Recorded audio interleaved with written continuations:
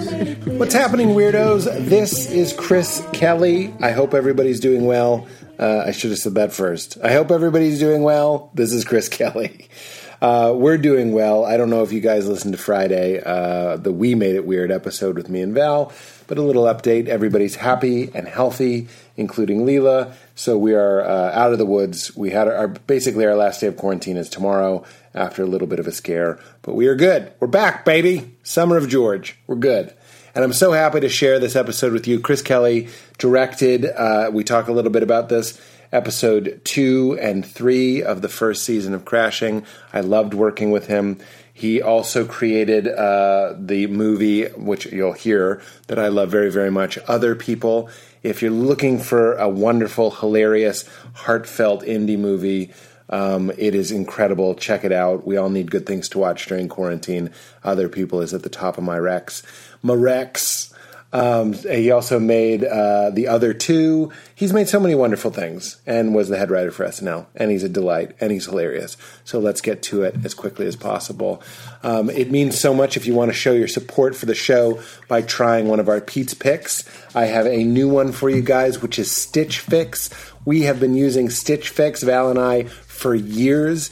It started when I noticed when Val and I moved in together, there was always a box from Stitch Fix. She was trying on clothes, she was keeping the ones she liked, and she was sending them back. And that is what Stitch Fix is about. It's like an online personal shopper curated to your size, your taste, and they make it so easy. And that is basically where Val gets all of her clothes, and I've started doing it as well. It is so easy, so fun, and I'm so glad that they're the newest Pete's Pick, because we can give them a genuine and enthusiastic endorsement. Have you ever looked at your current cold weather wardrobe options and just get a chill? I think it might be time to ditch that old sweater and upgrade that jacket. A Stitch Fix personal stylist can help you pick new pieces that are timeless. Stitch Fix offers clothing hand-selected, as I mentioned, by expert stylists for your unique size, style, and your budget. Each piece is chosen for your fit and your life, and it's the easy solution to finding what makes you look and feel your best. It makes online shopping way less daunting and easier and a lot more fun. Try on the pieces at home, keep your favorites, send back the rest. Stitch Fix has free shipping, easy returns and exchanges, and a prepaid return envelope is included. There's no subscription required. Try Stitch Fix once or set up automatic deliveries. You pay just a $20 styling fee for each box, which gets credited towards pieces you keep. There's no hidden fees ever. Stitch Fix has styles and clothing to fit any occasion for women, men, and kids. They ship all over the United States as well as the United Kingdom. Get started today at Stitch Fix, STITCHFIX.com/Pete, and you'll get 25% off when you keep everything in your fix. That's StitchFix.com/Pete for 25% off when you keep everything in your fix, which you're going to want to. StitchFix.com/Pete, and show your support of this show. Speaking of an easy and natural and wonderful thing that you can get for yourselves to show your support of this always free podcast is our friends at Brooklinen, my favorite bedding and sheets that we've ever had on our bed. Val and I were always looking forward to staying in nice hotels so we could sleep on better sheets than we had. And then we realized, what are we doing? Why don't we just get nice sheets? But then we looked, and they're so expensive. Rich and Vicky, the founders of Brooklinen, had the same problem. They were trying to find beautiful home essentials that didn't cost an arm and a leg. And like us, they couldn't find it. But unlike me, who just complains, they went out and founded Brooklinen, the first direct-to-consumer bedding company. So it's the same high-end stuff, but they cut out the middleman and sell it directly to you. They work directly with manufacturers to make luxury available directly to you without the luxury-level markup. Brooklinen has a variety of sheets, colors, patterns, and materials to fit your needs and your tastes. Brooklinen has over 50,000 five-star reviews and counting, and they're so confident you will love their products, they even offer a 1-year money-back guarantee. That's 365 Earth days. And Brooklinen is so much more than sheets. They've got comforters, pillows, towels, even loungewear, and more. We were tired of sleeping on sheets that just didn't make us feel great, didn't feel great on our skin, didn't look great, didn't brighten up the room, didn't go with the palette. Our sheets stunk. We needed Brooklinen, and when we heard about them on another podcast, we tried them, and I'm so excited to offer a special deal to you guys. You guys need to be waking up feeling happy about your bedding with a great night's sleep that feels great and looks great. Trust me, you got to check out Brooklinen. It's 2021. Do something nice for yourself to start the new year. To help you do that, Brooklinen has a special offer for weirdos. Go to brooklinen.com and use promo code WEIRD to get $25 off when you spend $100 or more, plus free shipping. That's BROOKLINEN.com and enter promo code WEIRD to get $25 off when you spend $100 or more, plus free shipping. brooklinen.com. Use promo code WEIRD at checkout to show your support of this podcast. Last but not least, our third Pete's pick. What am I wearing today? Oh, it's like sexy mermaids on like a dark blue sea. Of course, I am pulling up and looking at my MeUndies. MeUndies, guys, it's time we stopped messing around talking about funny things and talked about something really important. I'm talking about your underwear. That's right, we're doing it. MeUndies believes undies are something that should be yelled about from the rooftops or shown off in mirror selfies for Instagram. They're not undie shy, so let's talk. Like I just did. I just looked at my mermaid underwear, and I like it. Again, we heard about MeUndies on another podcast. Both Val and I did a complete undie overhaul, and we haven't looked back. I have their loungewear. I have their onesies. They're made of the softest, best fabric, and I love the patterns. They make me smile like my mermaid undies are making me smile right now. MeUndies isn't just here to make sure every booty is comfortable. They're also about limiting the amount of laundry you have. How thoughtful.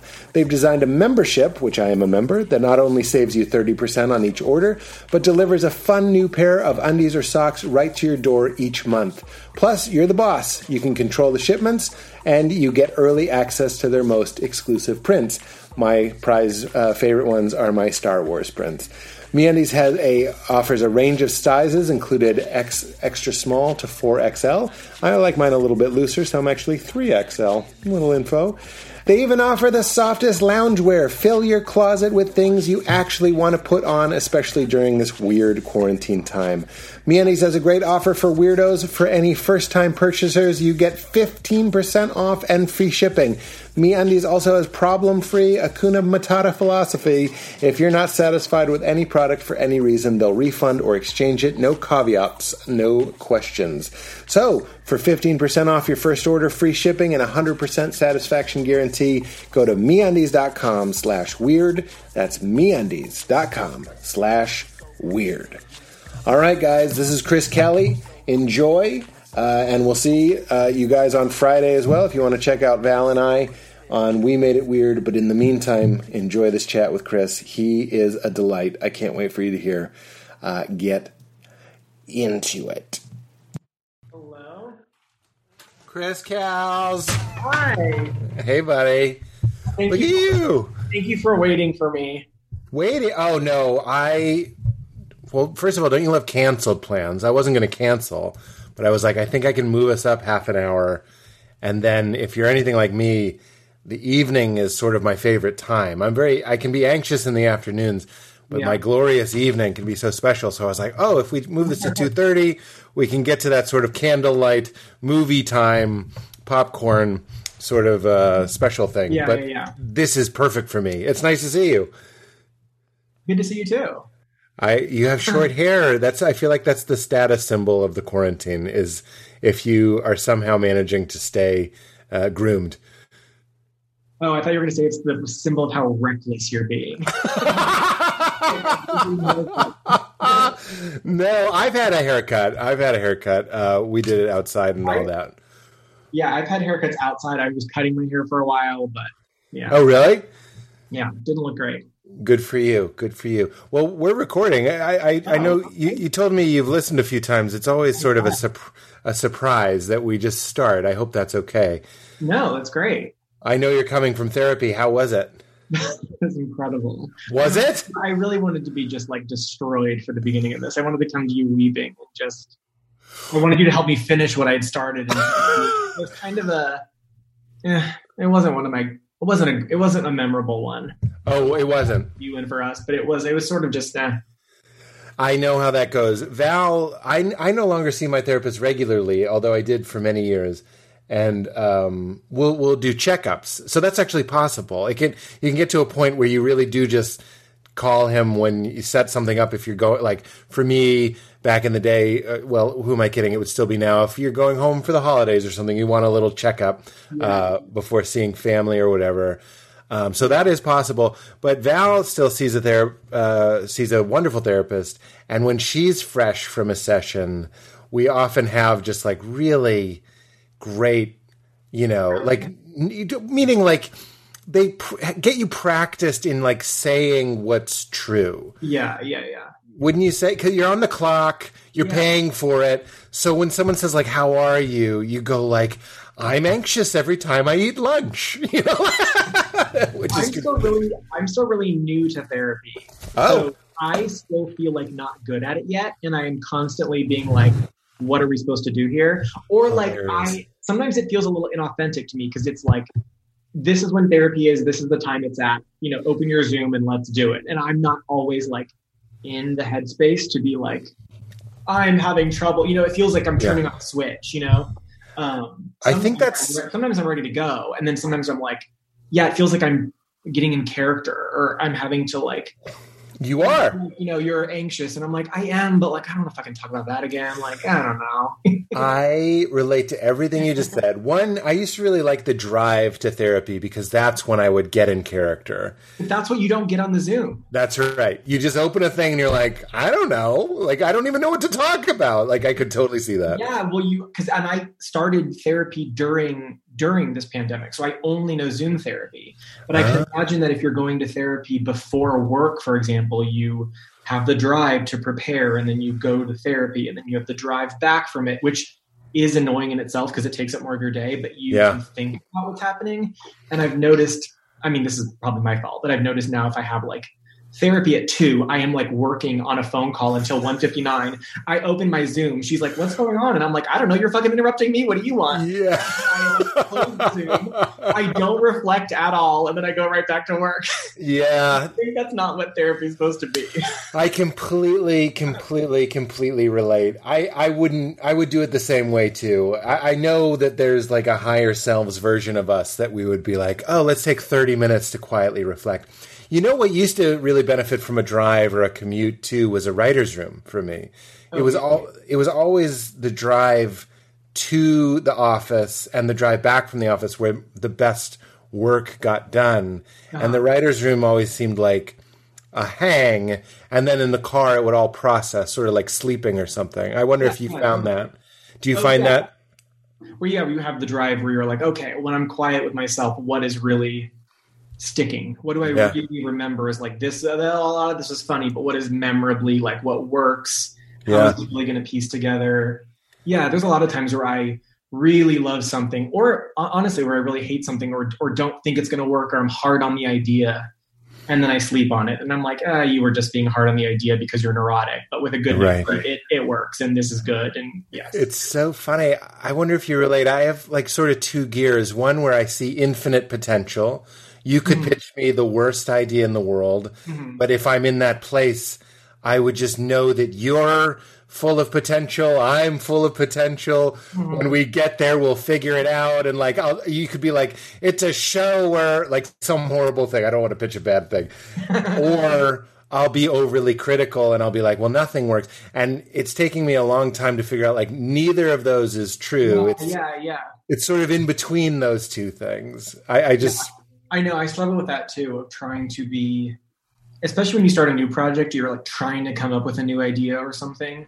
Yeah. You be very open, like anything is possible, and let's just shoot the shit. And then the other part of my brain that's very like anal OCD obsessive is like, no, we got to find the thing. And I don't know if that's gonna work. So I do have a tendency sometimes to, with my writing partner, be like, I don't know if that's going to work. And her being like, hold on a sec. Let's I get very like, well, what is the end? And she's like, I don't know yet.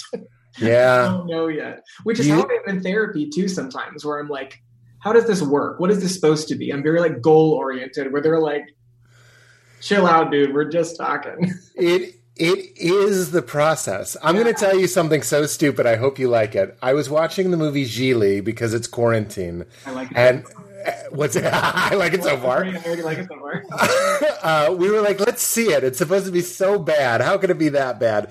It is pretty bad. I mean, it is bad. But like, maybe I've even said this on the podcast before. I'd be embarrassed. But there's this scene where Christopher Walken is playing a detective, and he is interrogating somebody that he thinks might have committed a crime, as detectives do. And you notice that he's sort of not really focused. He's sort of just shooting the shit. He's eating chips. He's asking irrelevant questions. And I had this like creative, what felt like an epiphany, where I was like, that's it. You don't go right at it. You allow as much information as you can into your subconscious. How were they acting? How were they sitting? Did they seem irritable? Did they seem whatever, on edge?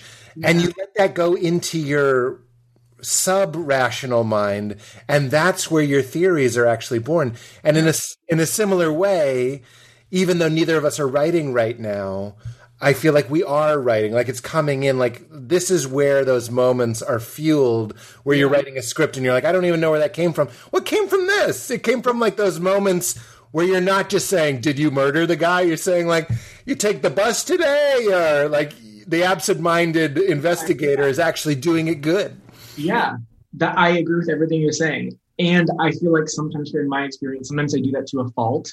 Where because when you're writing or when you're trying to come up with an idea, there's no like, well, I'm going to write from 9 to 5. At least for me, it's like you are pulling ideas from wherever, a casual conversation you have with a friend, an experience, know, the things you tend to keep thinking about over and over again. But I do it to a fault sometimes, where it's hard for me to turn my brain off. Like even during therapy specifically, like as they're talking, I'm like, that's really interesting. This is an interesting scene that's happening, and I'm like, no, shut up. Oh my God. Like, there's a moment. So I rewatched Other People this afternoon. It was afternoon. Yes, it was a pleasure. Oh. So your heart is open from therapy, Chris. I really want to give you a compliment. I was watching it and I just went like tears in my eyes. Not at a sad part. It was in New York. It's when we're meeting his boyfriend and stuff, and I just went life, like just sort of missing. Oh my God. Going to like UCB, but it's not just because I miss that stuff. It's because the movie so authentically captures something that I think is really hard to capture, which is the feeling of a shitty Bushwick apartment and the feeling of your parents coming to see your improv team and your significant other and all this stuff. And I was like, it's so real. And one of the things that made me think you and I might be similar is there's the scene where he's ordering milkshakes and he says, I'll have 3 medium chocolate milkshakes, no whip. And he says, okay, what size? I know you know this scene. I'm saying it. Yeah. And he goes, medium. And he goes, whipped cream? And he goes, no whip. And he goes, and what flavor? And he goes, chocolate. My whole life, I felt like, and this is, I feel like, the first earmark that you might be a comedian or a writer or just this kind of person, is when I worked at a movie theater, I thought that was the funniest thing in the world. People would come in and they'd say, 2 seniors. And I'd say, what movie? And they'd say, Seniors. This would happen. And I'd be like, yes, but which movie? Seniors. And I'd just say $8 or whatever it was. It was very cheap in this town. And that to me I was like, I think Chris goes through life not letting those ordinary funny moments go by. But it does come at a price, right? I mean, you're constantly paying attention. Yeah. Oh, yeah. Come at a price, just noticing them constantly. Yeah, It's like a balance of noticing them constantly and then trying, I don't know, like noticing them constantly and then trying to enjoy them and know that they're funny so that you don't get frustrated by them. And so you allow yourself a kindness to these people who are annoying you. You know what I mean? That's right. Oh God, it's just funny. It's not frustrating. But then you sort of redeem it in a way by putting it in the movie. Like, and that's how I feel when I'm laughing at that scene in that movie. If you could see me, I would have to think you would feel less crazy for thinking that that's like a weird moment in a day. Where some people would just be like, also phoning it in and being like, I don't know, chocolate. Like they just. that's nice. I really want to give. I thought we could talk about the movie by way of talking about your life. Okay. Sure. Because I feel like in covering the movie and me gushing about the movie, we'll just hit some of the great moments in the in your life and in the film as well. I don't think it'll spoil the movie. I really think everybody needs to go out and watch. It's called Other People, with the incredible Jesse Plemons. Let's start there. How excited were you that Jesse Plemons played you? I don't want to give you a regular press interview, by the way, but like that one, we have to talk about that one. That's fucking great. I was very nervous. Well, I was nervous not that he was playing me, but that I was supposed to direct him. Yeah, because I was like, I think this is like a real actor. You know, he doesn't come from the comedy world. He knows he's going to see right through me, or I've got to really be in character as a real good director because he'll know if I'm not. Yeah, I felt that for John Early. Obviously, John Early is an incredible actor. Yeah, so is Zach. Everyone's a good actor. Right. Everyone's a good actor, and so that's not to diminish the other people. But like John Early and Zach Woods, some of those people are more in my world that I know or relate to more. I was nervous for Zach. I think he kills it, but there's moments where I'm like, to me, Plemons is he's going to be our De Niro. You know what I mean? Like, I think that's not an overstatement. And here he is, like this serious actor.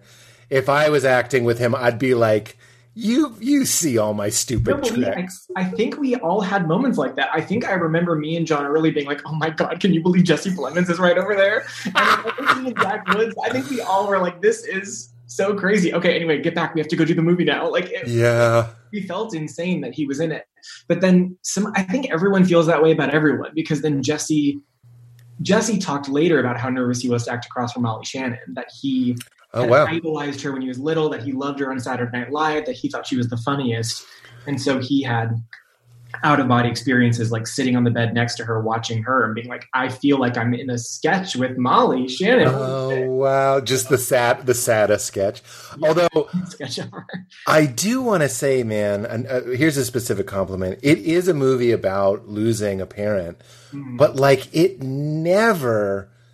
it does both. It faces it baldly and honestly, but it always gives you some relief. Just like I feel like a family hopefully can do for one another when they're going through something like that. There's always like a hilarious scene talking about cremation. I think Molly Shannon is a revelation in that scene, and it's really, really funny. And I mean, your dad, how am I blanking on his name? Bradley Whitford. Bradley Whitford, who I love. You cannot like him and still be like, but I like you. I like this guy. He's all right. So here's my first question about the movie, which will really just get to your life, and we can leave the movie as much as we can. There's a lot of overlap. That's what I'm hoping. I mean, if somebody asked me about Crashing, which we worked on together, that would be a novel way to talk about your life. So instead of me being like, what was that? But you say something that is so close to me, so this might seem kind of absurd and like a shocking or jokey way to start, but the thing I related to so hard was, would you tell the people about your mahogany desk and how the real version of this? Oh, yeah. From the movie or from my real life? I mean, I don't know what part is true, but that was basically my real life. So the thing is, I also don't know what part is true anymore. That is the weirdest thing with making a movie that's your life, mostly, with the little changes, is now I am like, wait, which part is true? Did this happen or did I change it? Because like on the day we didn't have, like, I really do sometimes struggle with what is real. Do you have that too? I was going to say, this is therapy for us because I have that too, where it starts to blur, where you're like, the episode you directed, I'm like, yeah, right after my divorce, I went on the road with Artie Lang. No, you didn't. Oh. That was not real. It just felt so real, especially when you're shooting in the real locations with the real people. You're just like, your brain, I mean, when we're really old, you're just going to say, I remember when I was a blonde young man. Like, you're going to be Jesse Plemons in your memory. I know. It's so bizarre, and it's such a... I guess I never thought this would be something that would happen when I was making the movie. I was just so grateful to be able to like make this and to tell this story that's based on something that happened to me. Yeah. But that is like a weird repercussion of it where I don't, and I tried to stay really true to what really happened in my real life. Yeah. I was like, this needs to be a documentary, but usually, when in doubt, what's the true thing? And I think comedy is funnier and it's sort of based on reality, all that stuff. So there's so much of it that is identical to what happened that then there's also things that change. And so it really makes it hard to remember which specifics are true and which aren't. Well, let's talk about the mahogany desk with full permission to just... Yeah. So I'm even... Okay, so I think in real life I'm gay. I know I'm gay in the movie. I think in real life I'm also gay.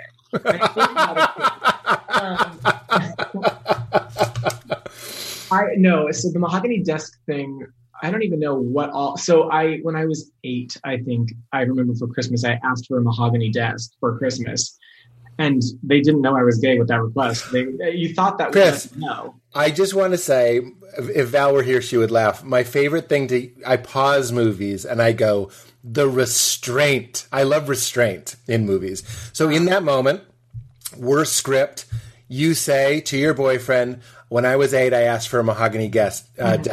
The joke that 9 writers out of 10 would write is, and they didn't know you were gay. Yeah. The line is, of course you asked for a mahogany desk. Oh, and I hate talking about writing, but ew. But I also don't remember if I wrote that or if that was a note that Zach gave, which was like, he should say, of course. I think it was written like, you asked for a mahogany desk. And I think Zach said of course, to imply intimacy. I loved it. Well, that of course he did. That kind of thing. I love it. But you let the joke go by. Yeah, but what's fun is, the world is so real, we're all kind of making the joke. We all know, of course, he was a gay man and he wanted a mahogany. Yeah, you're right. I was 8 and I was a gay man. True. I was as old then as I am now. I felt 40 since I was 14. I swear to God, that's a real earmark of my life. I know. I remember being in elementary school, playing with kids, being like, "What are we doing? Playing with kids?" I wanted to gossip. I wanted to talk about feelings. I wanted to get into it. I did want to joke around and do jokes and stuff, but I don't know, playing soccer seemed really dumb. Yes. I remember playing at a park and being like, we're all just playing at a park. This is what you want to do? Get out of here, you guys. Yeah. But the mahogany desk was I asked for a giant L-shaped mahogany desk for my bedroom, and it was so enormous that it was took up you just walked in and then there was the desk that it took up the whole room.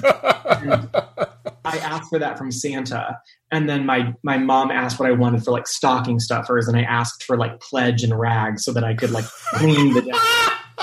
I don't know if that's in the movie, but it's not.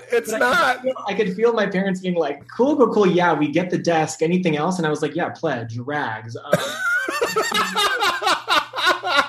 could see them desperately searching for anything straight that I wanted.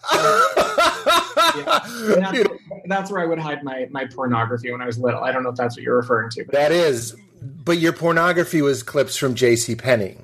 Yeah, my pornography. So this was late 90s. So I was too scared to Google porn. When you would Google, I remember things I would Google George Clooney, no shirt. And then I would see a photo and I'd be terrified. There was a paper trail. I didn't know how computers worked enough, where you're okay, I'm done that. I closed out of that search. Can someone see that I did this? Oh my God. My older brother, we had an Apple 2GS or something in the antique room.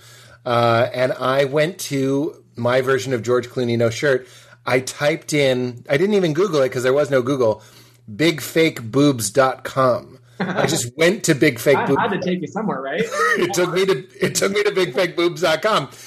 But just like you, I was flooded with guilt and immediate. I wasn't even masturbating. I just was curious and looking, and then my brother was like, "bigfakeboobs.com, dude," and I was mortified that someone had found it, and I should have been. I didn't know that the internet had a record, but of course he typed in B.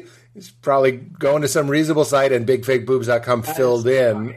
I can't. And I would wait because we only had a one family computer. It was like downstairs. That's this. Right out in the open. So it's like, I am playing with fire, baby. And I would do it before my parents got home from work. And then if I heard the garage door open, that was when I was like, I got to close out of this shit quick. Oh my God. I don't know if you ever experienced this, but I remember around that time too, there were always like, I remember one day there was a very special Oprah episode, and my mom always came home from work and watched Oprah.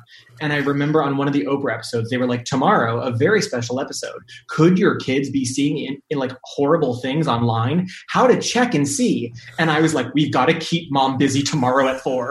She cannot watch this episode. So I was just frantically like, Mom, come here. I need to ask you a question. Or I just was like, she can't watch this because then she'll look and she'll find George Clooney no shirt or naked or whatever. Oh my God. Anyway, I just lived in terror that I would be outed. Yeah. And so my only porn was on Sunday, the newspaper. The Sacramento Bee had like advertisements, color advertisements for Kmart and JCPenney and Mervyn's. And occasionally, especially during the summer, oh God, the summer was where it was at. The winter was tough, but bulky snowsuits, not too hot. Yeah.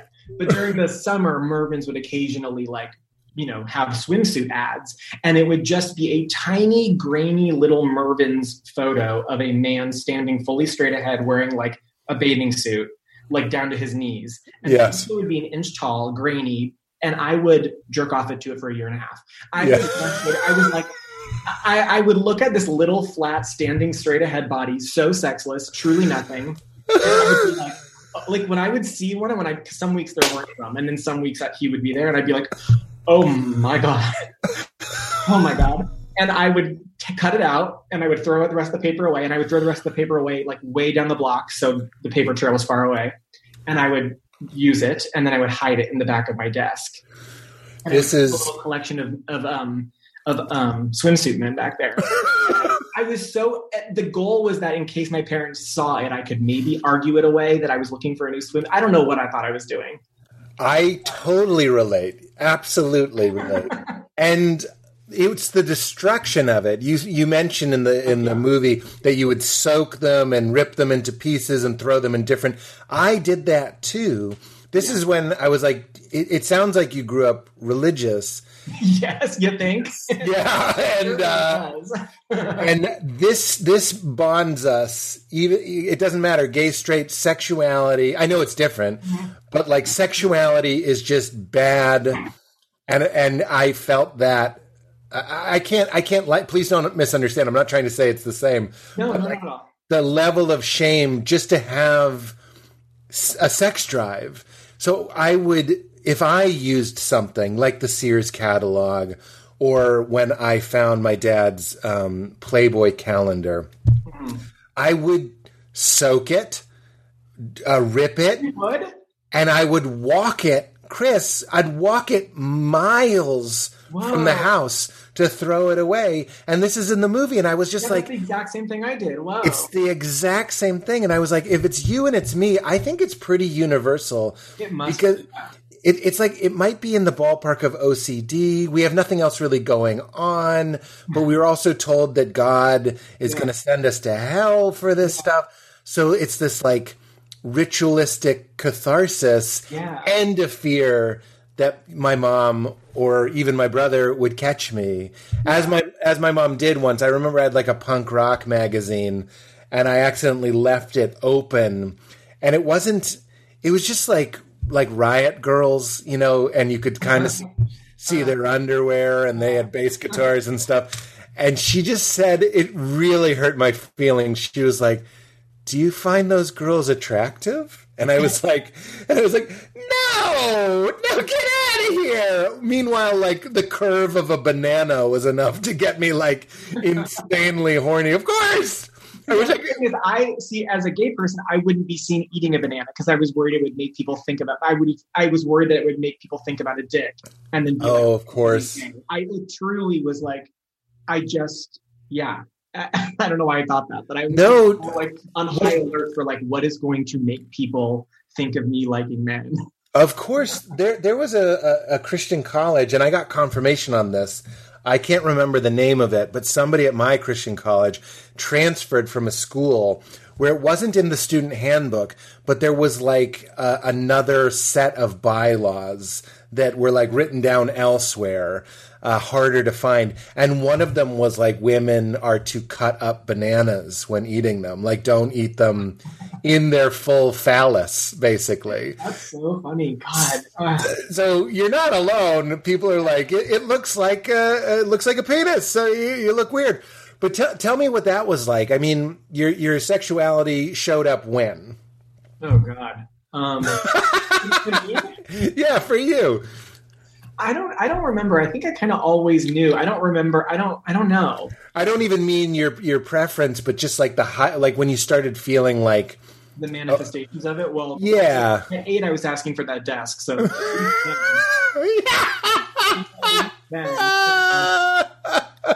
I don't know. You know, I don't know. I can't separate what was like, I was gay, I was fastidious, I was a writer, I was like, there like overlap. But I remember like kindergarten, I was already writing like little books. You know those pieces of paper where you can draw on the top and then write on the bottom? Of course. My favorite things. I would write, like when all the kids in kindergarten were playing, I would sit alone and write books, and then I would ask to go give them to the principal. Like I'd written a book for a principal. I don't think that's technically gay, but I also think it's only gay. I think it's definitely gay. So it's just like the combination of like little gay businessman. Yes. No, I understand. And again, I relate. I had a joke. I hope it would stand up. It was called How Am I Not Gay? And I would just list all these things that I did that were what you're saying, fastidious, creative. All my friends were girls. Yeah, I'm talking in like those second, third grade, kindergarten, whatever. I traded stickers, like scratch and sniff and oilies. But like, it was the girls that were like listening to one another in a way that the boys weren't. Yeah. So like if you wanted to be like a showman, and that's all I wanted to do is like put on little plays. And I wrote movies too. Yeah, seventh grade, I wrote and shot a movie with my friend. This is very like, let's not say gay because that's what we would have said in the 80s. That's very gay. I'm saying it's very theatrical and it's very grown up. But I'm completely with you on all of that stuff. So like you were an outlier. I guess. I don't know. I think I knew I was gay from a very young age, and I didn't obviously want to be. And I was raised so deeply religious that I mean, not to nosedive and make this so sad, but I would literally pray at night, like just make me not gay. Yeah. But I also wasn't like not wanting to be gay that I wasn't acting on. I was like jacking off to guys every goddamn night. I was like horny for everyone. I was still, but yeah. Can I just have to say, this is the same cognitive dissonance that I had. I would have stood up at a podium and preached fire about lust. I loved leading Bible studies about lust and vanquishing it from her. And I would pray constantly, not to not be straight, but not to not be constantly horny. Like, oh yeah. I couldn't even, my fantasy was just like, I'm going to be a weird guy that walks around shirtless with a margarita with a mustache, and like Jay Leno, I just have a wall of pornography that I just like I wasn't even ashamed of it. But like then the rest of the time I was denouncing it, just like you see. When I was in 9th grade, my dad ran for a state assembly as the like most conservative in the race. So he was like the family values candidate. So I spent my weekends like going door to door with like little flyers being like, vote for my dad. This is his platform. He's anti-abortion. He's pro-family values. He's anti-gay. Just like going door to door being like, vote for this anti-gay candidate. After you had home and get those little swimsuit. It was a real like Batman Bruce Wayne lifestyle. I can't. It really is a strange thing that we have in common to split your brain into. I know we all have two hemispheres, but to compartmentalize, like that's how you appear, but this is what you really want. And yeah, you have to survive. And I really didn't.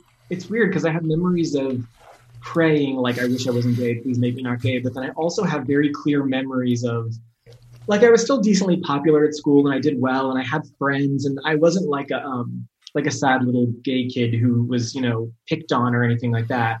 So I still very much felt like, on the one hand, I would pray to be like, I wish I wasn't gay. But there was still a part of me that was like, just hang in there until you're 18 and then I think you'll be fine. Like, I think you will be fine and I think you will be okay. And I think you will, like, not, if you can just get past the scaredness of your parents and your dad. And like, I think if you can just win, you could just get to the end of this race and you'll be home free when you're an adult. And I think you'll be okay. I have that knowledge. Even when I was little. Yeah. You had It Gets Better before we had It Gets Better. I mean, and that's what I'm getting at. Yeah. I started it. Thank you. I told you I wanted to come on the podcast and take credit for that.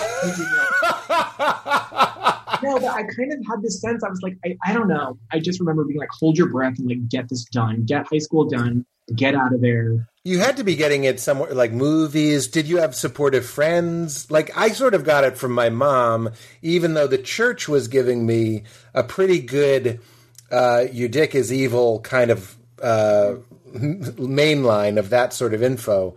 My mom, I could always tell that she sort of saw past it and was like, you'll be fine. Like, once you get out there, you'll be all right and you'll figure it out. Yeah. I don't know. I mean, my mom was less fire and brimstone about the gay thing, though she was still religious. I didn't have any support in terms of gayness. Like, I didn't tell anyone. No friend was like, if you are, it's okay.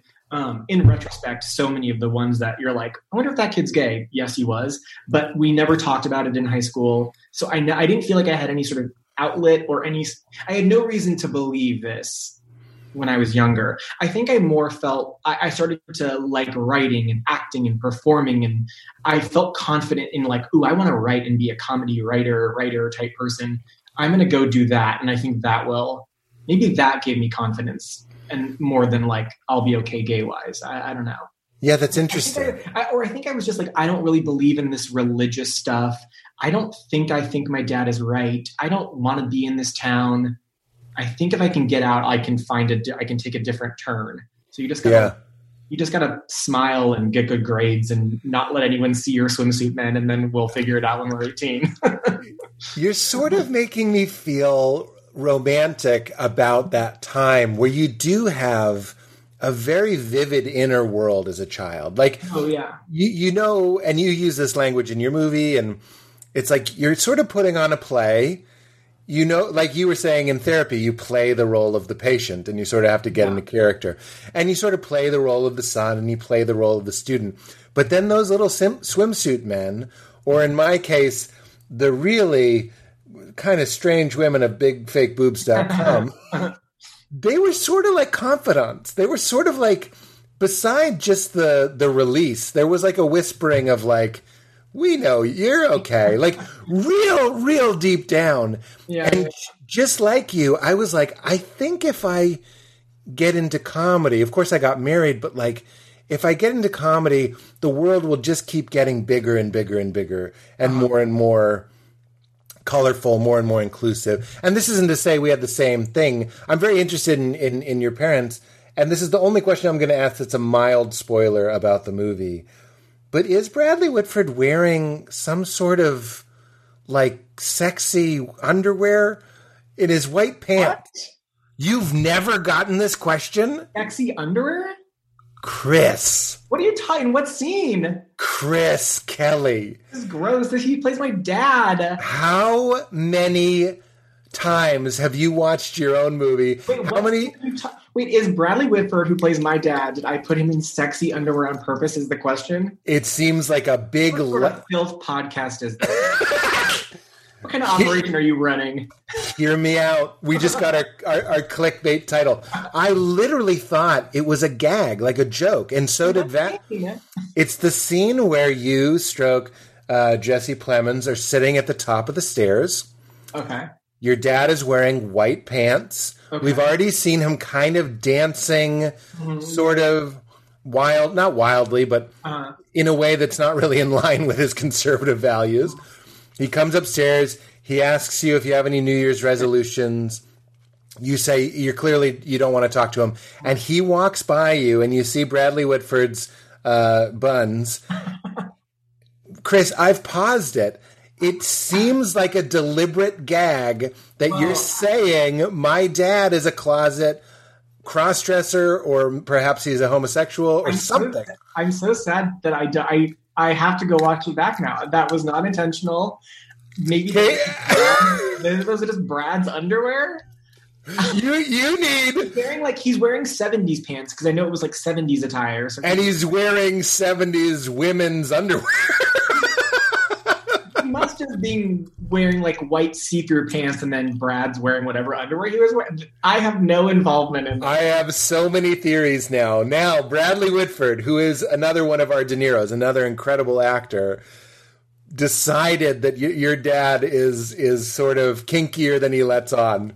And that is so funny, because of all the questions I've gotten on this movie, this is a first. I thought for sure you were going to say either, yes, that was a deliberate joke, that the people that bark against homosexuality are often protesting too much. God, no. Or no, that was just a coincidence, or Bradley's idea, or whatever. But to think you've never gotten it, now I have to wonder about myself. Yeah, now I want to text and ask him, but I'm worried this has turned the tables on you. I mean, here. I really do want to watch it. I do want to watch it. No, I'm going to send you a screen grab right now. I want vindication so badly. I believe you, but I guess it's either Brad's real underwear and he didn't think anything about it, or... I mean, as people in showbiz, I believe you, and I'm like, I bet it was just his underwear. But I also kind of just want to take a screen grab of Bradley Whitford's buns. Also, weirdly, I should ask the costume designer this. She won't remember, but the costume designer is my best friend from college, like growing up, and like was one of the few people who worked on the movie who knew my entire family. Oh, really? I don't think she was being like, I'll make a judgment on the real guy. Okay, I'm watching. Plemons. You had to shoot out of order, didn't you? Because Molly's hair. Is that true? No, she was wearing a wig. Even when she has short gray? That's a great wig. Yeah. Even then. Great wig. I'm sorry. I hope I'm not putting too much of a halt. I'm at the scene. You're not at I'm all at the scene. Fascinated by this. I hope. You see it now? I don't. I'm not. This isn't to see if it's there. I know it's there. I know it's there, and we're seconds away. We're seconds away. He's passing. He's passing. Oh my God! It's his shirt. Oh my God! I'm embarrassed now. I turned the brightness up. It's his shirt. It's the way his shirt is tucked in. Looks like he's wearing these little sort of. Is he wearing like a colorful shirt? It's a colorful shirt, but it's the way that it's tucked into his white pants, and the outline of the pants really looks like it's a thongish. Now, a bigger question remains: how much of this, if any, do we keep in this podcast? What's your vote? The entire thing, I guess. I don't know. Even though I'm disappointed now. Like, I wish I would have seen it and been like, he's wearing a little thong. Like, I was excited for a weird surprise. I guess my eyes, if you could put me in one of those eye tracking machines, I'm looking at buns whenever they're on the screen, and I'm checking, and I laughed, and we paused it, and we laughed again, and I was like ready to ask you about it. But even without, I feel like, Katie, you can trim some of that, but you can leave most of it. It's sort of a funny, dumb moment. Tell me about that, having this dad, because that is the most interesting, to me, part of the movie is like dealing. I don't want to say dealing. That sounds kind of condescending to your dad, maybe, but like, tell me what that was like, if you don't mind. The real experience, or like making the movie version of it, or I'd love to. Let's talk about the real experience and then take it into the movie, because there is something beautiful, as I already said, and sort of redemptive about making this movie that lots of people are going to see, with lots of different sexual identities and lots of different sexual experiences. Just like I felt with your JCPenney story, I felt so seen. But here's this dad that you really went out of your way, I feel, and the magic of Bradley Whitford, B. Whit, carried a lot of it. But he is likable. He's funny. He's not just like he's not like an alcoholic just sitting at the table going like, it's not natural, or like it's an abomination. He's just sort of. He just sort of sits it out. Tell me the real stuff, and then we can get into that. Well, I mean, it kind of goes back to what I was saying earlier, where it's like I've kind of even forgotten now what is true and what's the movie. Or there are moments that are exactly what I remember. There are moments that are fudged a little bit for storytelling. There are some things that honestly my mom did that I gave to my dad because it worked better for the character. So it's sometimes hard for me to go back and be like, wait, what is true? But by and large, that was my experience. Like, so I grew up in a very like religious, conservative household. Being gay was not okay. My dad was not okay with it. My mom wasn't okay with it. No one was. But it wasn't a fire and brimstone, even though I used that word earlier. It wasn't like... You're a writer. Can we beat fire and brimstone?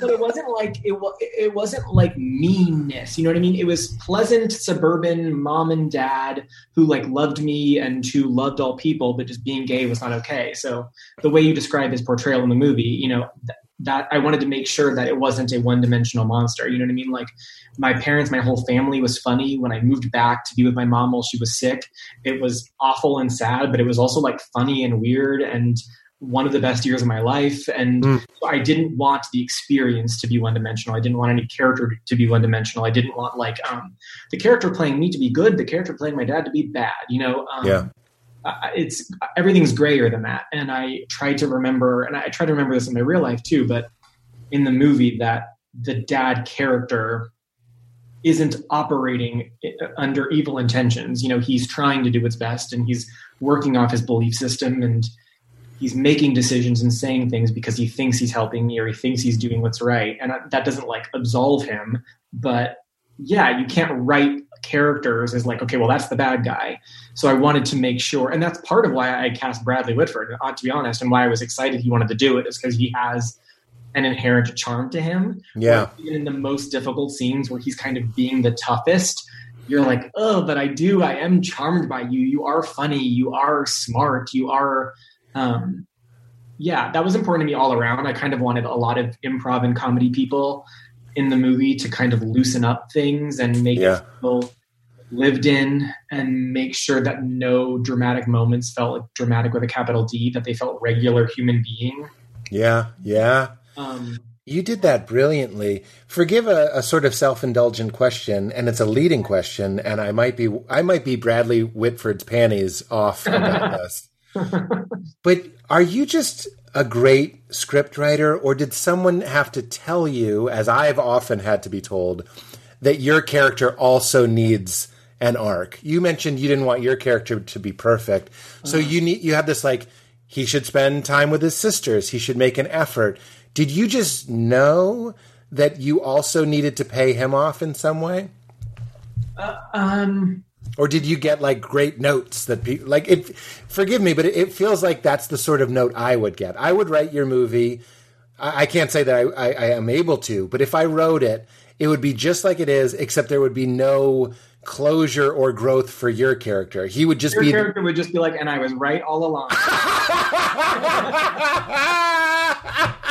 I told you I was okay. I told you all, door slam. And you get the show that you're submitting for, and like all the good things happen. It just seems like such a like those are the types of good notes I've heard where it's like, can we see him grow? Yeah. I don't remember getting that as a note. I think I just spent a lot of time before I wrote the script being like, what do I want to say? Or like it was the first long form thing I'd ever written. I was at SNL when I wrote it. So I'd been writing sketches and stuff, but I'd never really written anything longer than that. And so I spent a lot of time just brainstorming. First of all, I didn't know I was going to write about my mom dying, but then I kind of went with the adage of write what you know. Mm. And then I spent a whole summer just sort of like walking around and listening to music and kind of being like, what about this time do I want to write about? Or kind of free writing, just anything I remembered from that time whatsoever, big, small, dumb, stupid. I remember writing down Drops of Jupiter because I felt like that song was like fucking everywhere. Like, and I remember writing down Drops of Jupiter and being like, I don't know if I'm writing down too much stuff. Like, this is nothing.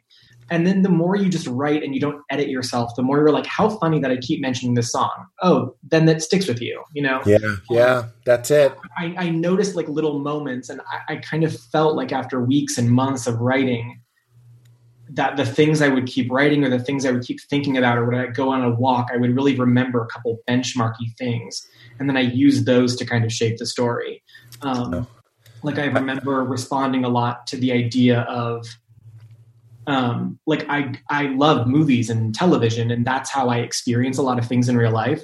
Like if I experience something, I'm like, oh, this is like that movie where, or, if I'm like at a party, I'm like, oh, this is like a party scene in a TV show, you know? So when I went back to go live with my mom as she was dying of cancer, I'm like, God damn, I'm in one of these. Like I've seen these every year. Yes. So I was looking for my ending as I was living it. I was looking for my beautiful scene. I was very aware. I was like, oh, I'm in the hospital scene right now. Interesting. This is different than I thought it was going to be, or the same, or funnier, or that's one of the gifts of storytelling. It's like when you're in it, you know you're not alone. Like you have a reference. It's one of the reasons I think we love stories. You were going to say, sorry. No, I was using that as a reference point. And I remember at one point I was home with a friend of mine who John Early plays, being like, I do feel like I'm in this movie. I've seen this movie. They've been done to death. But it doesn't feel like it. It's not, I'm not learning anything. I'm not having a moment. It just sucks. And it's like, honestly boring. This whole month has been boring, or different than I thought. And I just remember looking for this like quote unquote lesson. And I remember also later talking to my mom and diarrheaing to her all of my worries, and her just, I was like, my relationship had fallen apart. I wasn't doing well career-wise. A version of this is in the movie, but a really good friend of mine had gotten SNL like the day before. I didn't get it, but like, thank God, because I couldn't have done it anyways. But I just felt like, oh, everything's bad. And I was diarrheaing. I don't want to say selfish things because everyone's problems are their own. But she just said, I don't care about any of this. I wanted her to know I was going to do well, that I was doing bad now. But if she died, and she died in the middle of me being a bad loser, that she needed to know that I was going to be a successful somebody and happy. And she was like, I don't care, just take care of your sisters. And I remember that hitting me at the time. And so then years later, as I was thinking about what the movie was about, I just remembered little conversations and strung them together into a narrative that way. So I don't really know how I did it or approached it other than just remembering things that. No, that you got the note from your mom. Yeah. I don't mean the note. You got the moment that gave you the idea. I mean, like, I feel like it's rare on this podcast or just in my life to talk to a writer and be like, that's the moment. Of course, it has to end in you realizing that you can and are able to and are willing to live on with her in your sisters, which you do really beautifully in the movie. I think that's a great answer. I love that answer. Yeah. Okay. Thanks. Okay. Good. Okay. I give you a good answer. Good. It's so weird to talk about because I don't know, and it's been a while now, so it's hard to remember how. No, I understand, but there's other choices that I'll make you think about that are hard to remember. Like if you're writing this movie, it's like, where do you start? Right? The movie is very lean, and that's one of the hardest things I think to accomplish without feeling forced. The bad pitch is we meet your boyfriend, you break up, you're not getting jobs. We see all this in New York. We're in New York. You're at 30 Rock. You're dropping off your things. Someone's rude to you. A cab splashes you. All this stuff. And then you get the call. And now we're at 15 minutes in the movie. Mom has cancer. It's like, to start and you're already home. We don't have the flight. We don't have the finding out. It's like a really good storytelling technique that for a first-time writer, I'm just giving you a compliment. It's like, start the story. The story is about the year at home. Yeah, that's nice. And I don't say this to be like, wow, so I'm very good. But I did get a note, because so the movie does start right away with like a locked off shot from above of the whole family laying there while she dies.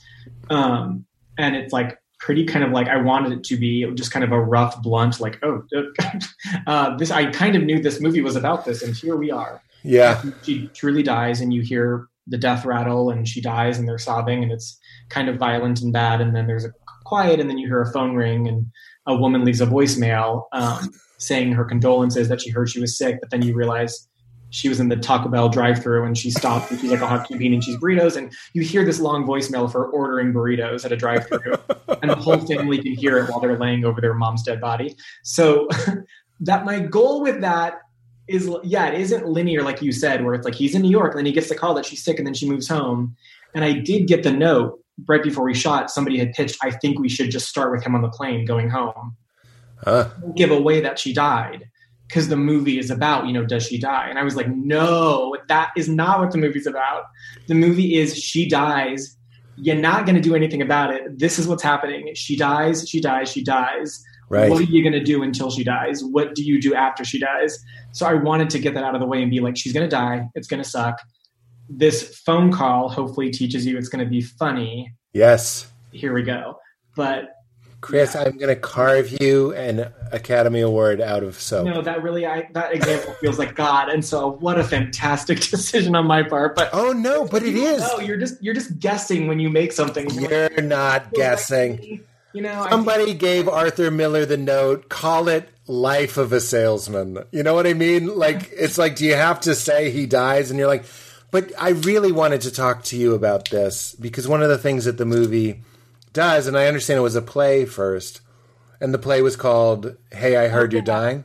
It was called Oh My God, I Heard You're Dying. And it was, it was like a show at UCB I did, and it was a series of little vignettes that were just about, it was like 6 or 7 characters in a row kind of coming in and saying goodbye to a person on their deathbed. And there was a dummy laying on a bed. And it wasn't the story of my mom. It wasn't the movie exactly, but some of the jokes were in there. Like that phone call was in the I almost said when you said there's a dummy on the bed, I'm like, who books that? Can I be the dummy? One of the things the movie seems to be about, and forgoing the movie, one of the things that I feel like is interesting to you and very interesting to me is death, right? Mm-hmm. It's happening. And again, you've told me that you listen to the show, so it shouldn't be a surprise that I bring up Ram Dass. Ram Dass worked a lot with dying people. And one of his role as this like groovy spiritual guy was to be the person that came in and said, so you're dying. Mm-hmm. Like I don't mean everyone should go around and doing that, but they asked for him to come and that his thing. And he wasn't embarrassed. He wasn't ashamed, and he didn't want, as your character in the movie says, to put on the play. Like, but she's better, right? Mm-hmm. Like, again, it's not the same, but I remember actually being outside UCB. Oh, I'm sorry, that's not true. I was waiting for a train, and I ran into somebody, and my wife had just left me, and they said, how's, and they said her name, and I was like, we're actually, she left, we're divorced. And she said... And I'm not faulting her. She, without missing a beat, said, but you're okay. Like she just like, that's what you seem to capture in the movie is there's this like, it's almost like, I went to the doctor recently. I wanted to get something checked out. And it was like the sort of thing that could be like, oh, this is horrible news. Mm-hmm. I wasn't really worried, but you went and I don't care. I did a testicular exam and I was like, I don't like that. Yeah. So I went to my urologist, and it ended up being nothing. But I sort of lost my train of thought. You get that feeling that you go to the doctor so you can face mortality, face the big abyss, face the scary unknown. But then he stamps your pass, your freedom pass, and he says, don't worry. It ended up just being like a calcification. If anybody is listening for updates on my balls, it was just like a little nothing. And then he stamped my freedom pass, and then you can go back out into reality and do whatever the fuck you want because you're not dying and everything's fine. But when you are dying, and this is why it's brilliant that you start with the death, and you have to deal with what Ram Dass was bringing into the room, so you're dying, that's where... Everyone's funny in the hospital. Have you noticed? I know you have. Because life and death is happening. Mm-hmm. like, it's so par for the course that the nurse who takes your blood pressure is funny. I almost put this in the movie, or it actually was in the movie, but then we cut it for time, or it wasn't funny. It didn't work. But I had a real experience where we went to the hospital one time with my mom, and it was not a life or death experience. It was like getting her blood drawn or something, but it was while she was sick, and it was Kooky Hat Day at the hospital. And there were like little 8x10 paper signs everywhere that was like, wear your kookiest hat. And so all the nurses and doctors had like jester's hats, and one had like a little slinky hat. And I was like, what if, so in the movie they go to the hospital once and she's crying and screaming, and we had like nurses passing by in like slinky hats, and it's such a funny joke to me, but if you don't do it really well, it doesn't work. So I understand. We cut around it, but I remember being there in the hospital, so sad and serious, seeing just a woman like fill out a chart with like a little slinky bobbing, being like, they don't realize this is potentially not the vibe we want. Absolutely. But they were funny and upbeat, and I don't know, that combination of energies is exactly my sweet spot of what I like. No. Okay. So again, I give you my favorite compliment: restraint. No, to let the joke go, because it doesn't play. Yeah. But like, that's exactly what I'm talking about. So he goes, what year were you born? He's checking my ID. And I go, 79. And he goes, okay, you go this way. And he goes, people who were born 1979 go this way. I'm sure this is the joke he makes every day, but I'm nervous. I'm coming in to get a test. And it made me laugh. Yeah. But when we're reminded of our mortality, suddenly you kind of lighten up a little bit. You both get more severe, but you also sort of can laugh at like stupid jokes like that, because you're tense and you need some relief. And sorry, I didn't mean to cut you off, but that is so what I experienced too. Or even like when my mom was on hospice towards the end and she was assigned, one or a couple of specific hospice nurses, I remember being like, who the fuck is choosing to do this every day? Is your life just an onslaught of horror and sadness? And I remember her saying like, yes, it is very sad. But it's also, a gift I can give other people. Every day I am doing something that by nature is helping and is like a lovely thing to give someone. And also you'd be surprised at how funny it is and how fun it is and how lovely it is. Like, you're seeing families during the worst time of their life, but you're often seeing the best of people. You are seeing them surrounded by loved ones. There's times when you're, at someone's bedside helping them die and they don't have a huge support system, and that is a bummer, and that is very sad and hard to see. Bummer is such a not good enough word for that.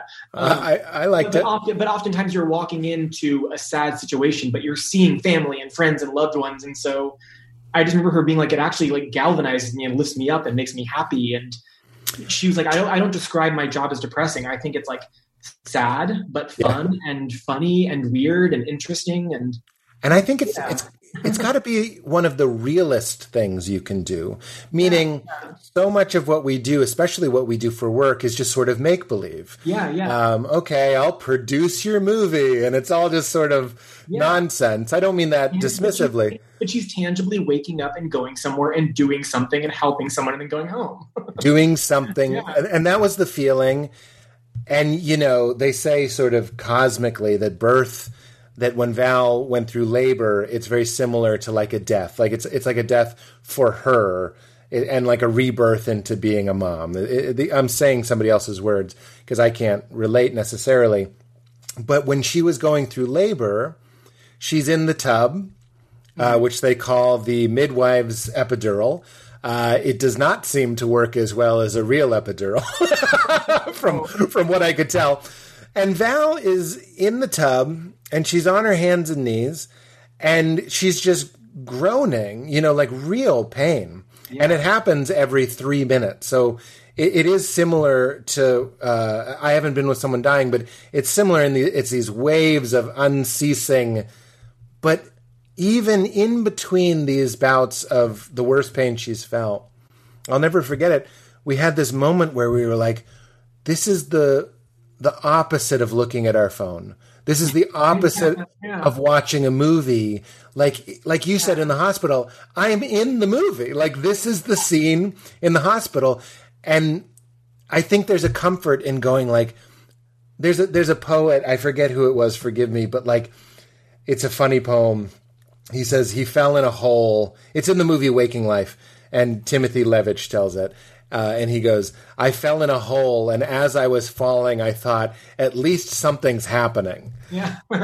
And I was like, I relate to that. Because even though these things can be so horrible and hospice could be so trying, you are, I hope, seeing people, like your mom in the movie says to you, don't be so stressed. Yeah. Like, that was so touching to me.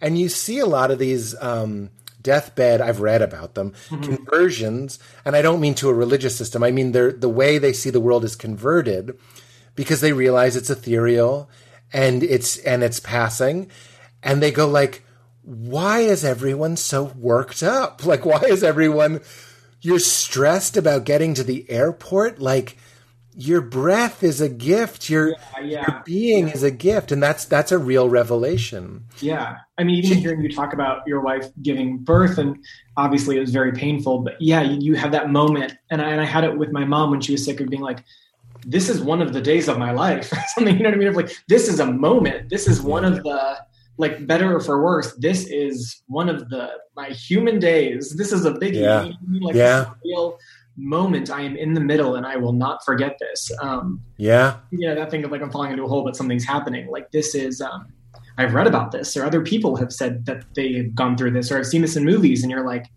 oh my God, I'm literally right now experiencing someone die in front of me, which is awful, but my family's here and I'm living with my mom. And like, I mean, it was terrible. I obviously wish it hadn't happened, but I do always like look back on that year fondly, because I wouldn't have been as close to my sisters had I not gone through that. I really got to spend insane quality time with my mom and my dad. And yeah, when someone's sick, people come, they visit. And so that is kind of what I wanted to get across in the movie too. There is a little bit of what you were saying earlier, like people don't know how to grieve and people don't know what to say when you're going through a hard time. They're like, but you'll be okay, right? Or take this, or they don't know. And I wanted to make fun of that, not make fun of that a little bit, but have fun at that expense, because it is, no one knows what the fuck to do. Yeah. And then at the same time, sort of like let them off the hook. Like, I don't know. Like, I went through this. I wrote a movie about like how people don't know what to do. Yeah. And I've had friends, parents die since, and me be like, what am I supposed to do for them? Like, do I text or call or see, it's just a weird thing that no one knows what to do. but that's it. I don't even know if you intended this, but the title Other People is brilliant. I know you say like, you get a diagnosis, you go, I always thought that happened to other people, right? Mm-hmm. It's simple on that level.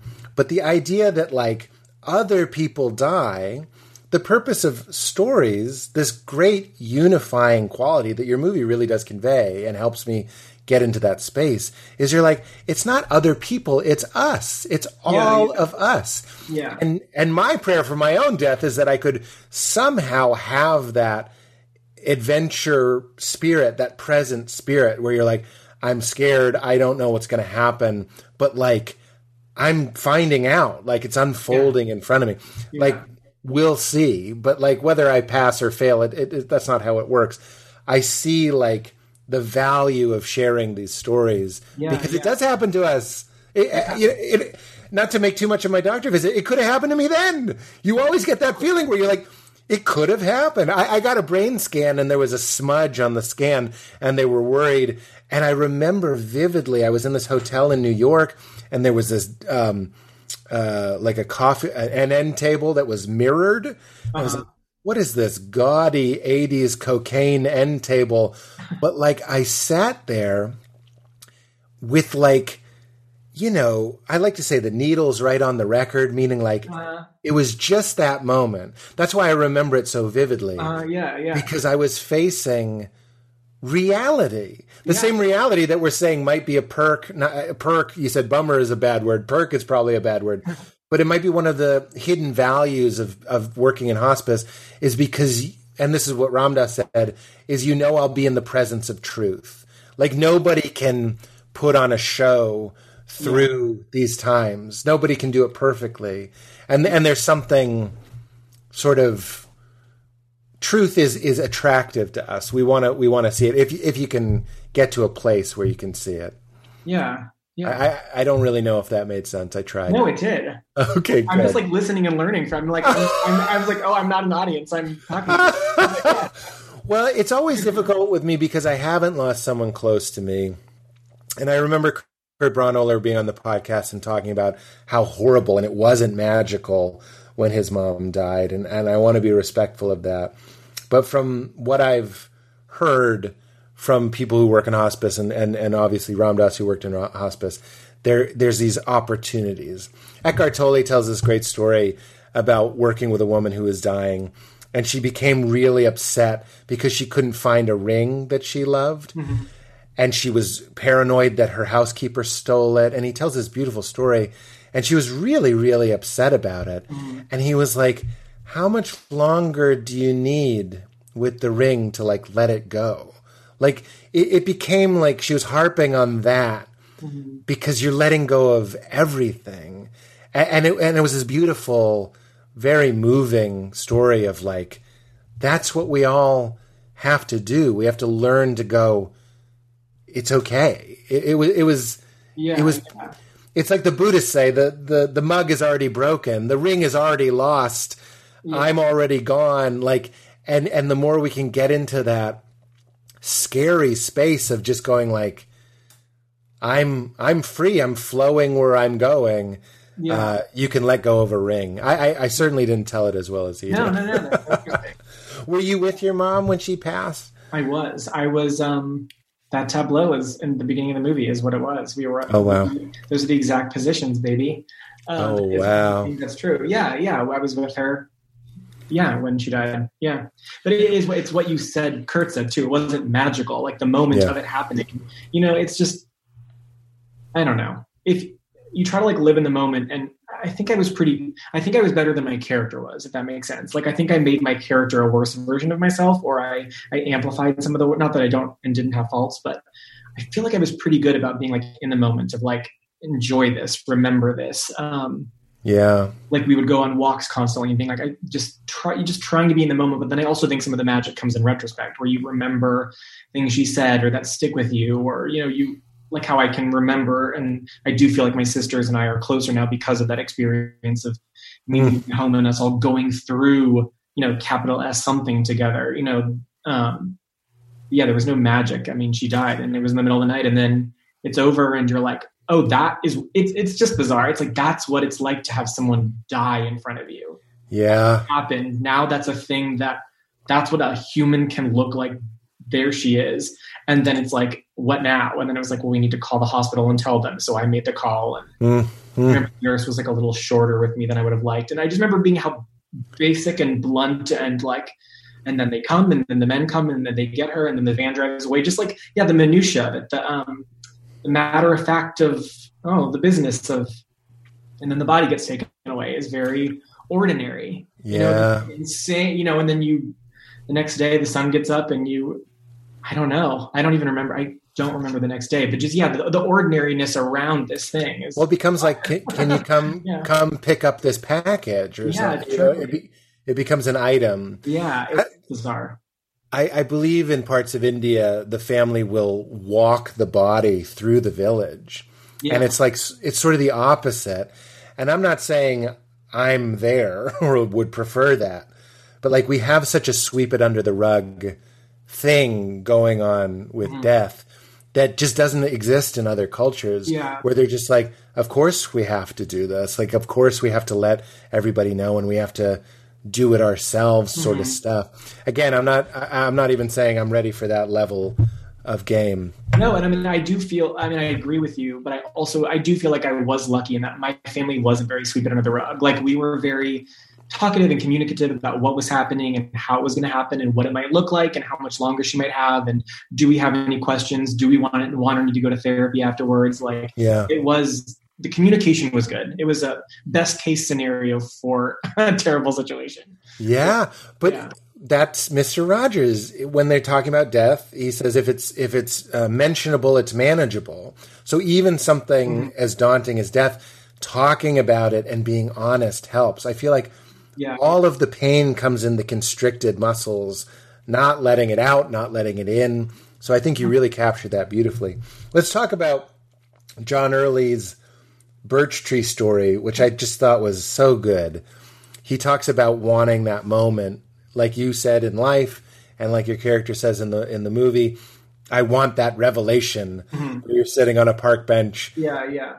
Like a Taster's Choice commercial with your mom, and she downloads you with the meaning of life or some moment. And he says that I had that moment. Forgive me for telling you something you already know. But he's like, my mom loved birch trees, and she says I'm coming back as a birch tree. And then he's like, I don't believe that literally, but whenever I see a birch tree now, I think of her. So is she a birch tree? And he says, sort of. And I was like, that's it. That's the area that's so hard to talk about, where it's real. It's not scientific method real. Yeah. We can't find DNA of his mother in a tree. But it's that thing like Santa Claus. I'm not saying that to put it down, or like a lot of understandings of God, which are all incomplete. How could trying to understand infinity ever be complete? Yeah. But it's our belief and our participation, not even our belief. It's our participation that sort of makes it real in this very mystical, that might be an exclusionary word. I just mean in sort of like a third way. We have real and we have not real. And then there's a third way. And I don't consider myself religious. I think, I grew up Catholic, and I think from the age of 6, I was like, I don't know about this. And then you made a note at your mahogany desk 2 years later. Yeah, I was like, at my desk. But I don't really consider, I'm not religious. So I don't know. So first off, the birch tree thing is something that my mom actually said to me. So in real life, my mom said she loved birch trees. We had birch trees in our yard, and she didn't say it sentimentally. She said it as a joke because she was talking about how she loved them.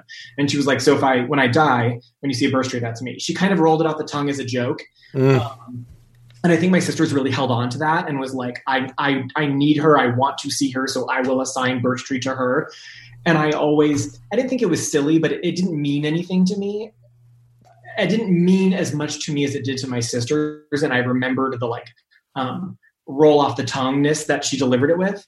And then she died. And every time I saw a birch tree, I did think of her. And it's been nice. So it's like, I don't believe in it, but it doesn't matter if I believe in it or not, because she said it and it meant something to me. And right. So now it has meaning. And now when I see a birch tree, I think of her. But anyway, so my mom said that in real life. And then I gave it to another character so that the sisters storyline. It's very weird to talk so specifically about a movie that people probably haven't seen. But yeah, it was. I don't think they have to. That it's a testament to the movie that like just talking about this stuff. I felt the same way about Paddleton. Did you see Paddleton? No, but I want to. All you need is someone dying, and if you do it you do it really well, you'll be on the edge of your seat, and your heart will jump out of your body. It's really, really powerful. But not to overthink it, but it's like your world, Chris Kelly's reality, is made by Chris Kelly. It's a phenomenon in your consciousness. Mm-hmm. So if something that was said to you that, again, isn't literally true, becomes true, it's as true as the chair you're sitting on. And that's a phenomenon of how we build reality. And it speaks to the importance of symbol and story and intuition and third way thinking and non-dual thinking. And I think it's beautiful. And it's, I know. I find it so interesting, and it was just a little thing that meant nothing to me at the time. And now it means something to my sisters. When I see them, I think about them. It's kind of trickled throughout our family with like aunts and uncles and my grandparents that like we've now told them and they've seen it in the movie. So everyone kind of connects it to my mom. Yeah. So it's kind of turned into this way that we like, my aunt will like send my sister birch tree stuff. Like it's kind of grown into a way that it makes us call each other and talk more and send gifts to each other. It's served a purpose she isn't literally a birch tree, but her saying that created decades of something, And this is why when I say that is something, that's why I'm adamant that Santa Claus is real in a way. I mean, it literally leads to a holiday where we give children gifts and they're very excited. Yeah. And like, is thoughtless or reasonless giving, kindness, really an old man that lives in the North Pole? No. But like, it gets pretty fucking real when we conspire and it changes our behavior. You're nicer in December if you're me. Really? I honked at somebody in my car on Christmas Eve. I've regretted it every Christmas Eve since. I think about it every Christmas Eve. I'm like, that wasn't very Christmassy of me. Yeah, I really laid on the horn, but he was about to hit me. But still, I could have tooted. You should have let him hit you. That's fine. Okay, let's not talk too much about your movie. I do love the line "fake fine." God. I feel like everyone can relate to Fake Fine. That's a good movie too. Isn't that great? Yeah, Fake Fine would have been a great title. But even if you haven't seen the movie, I feel like people there's like the ice we're all skating on, and so many people, they might be going through a heartbreak, they might be going through a death, an illness, they might be going through just a fucking quarantine and a country that's upside down, and we go around wearing, as Ram Dass would say, wearing spacesuits, like pretending to be these things, but inside we're completely something else. So I just wanted to say Fake Fine. I also love that you lie about writing for SNL and it never comes back. That again is restraint. Do you remember that? Yeah, is that in the movie? Yeah, that I write for SNL. Oh yeah, that was in it more. And then people were worried that a viewer watching it would not know if my character wrote for SNL or not, because then I do. But before I worked at SNL, when I was like in my 20s, if I was on a plane and someone was like, "What do you do?" I would say that I wrote for SNL. Really? I have not remembered this in so long. I just remembered this. Wait, is this true?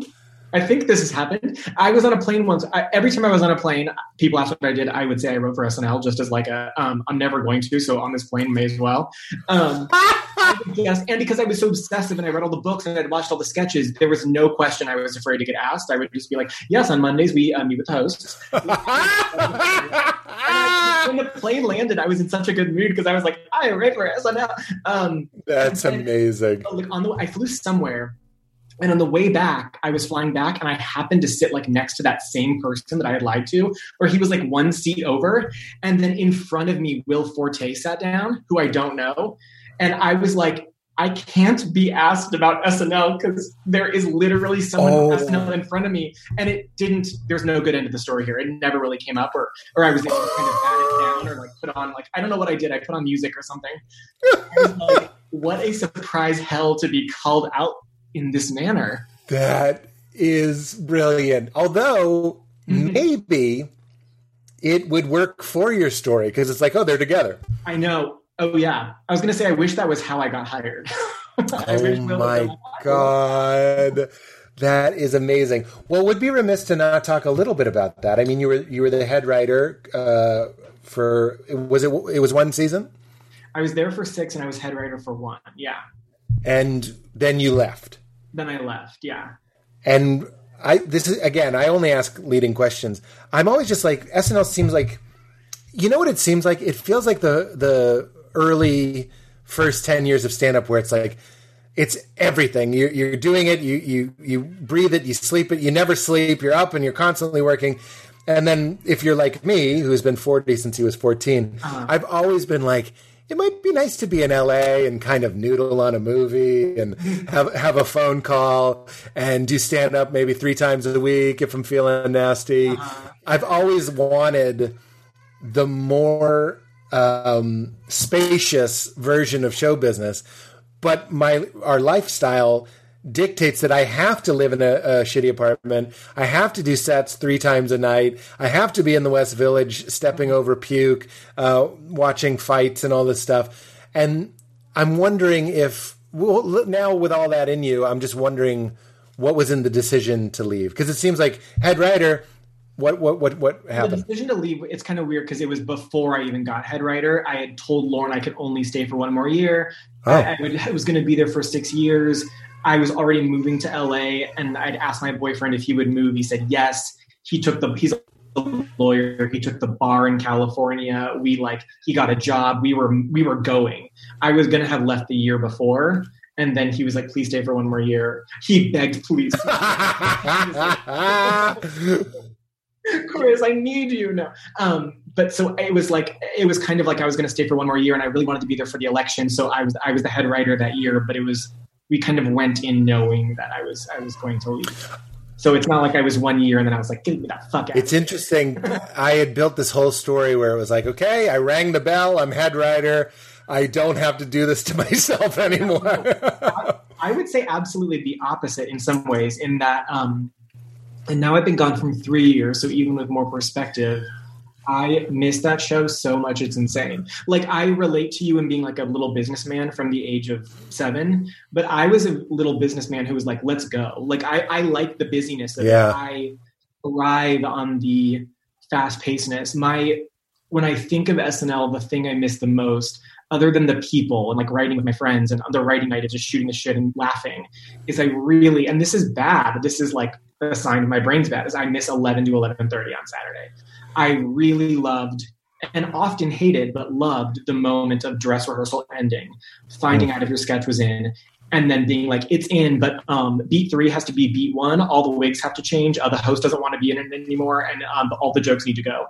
And being like, what the fuck? And like getting it to cue cards. And, my writing partner, Sarah Schneider, we almost all the time work together, being like, you do this, I do that, we'll do this, the walk and talk, it felt like the West Wing, like walking and talking and moving, and this show is starting at 11:30, whether you're ready or not.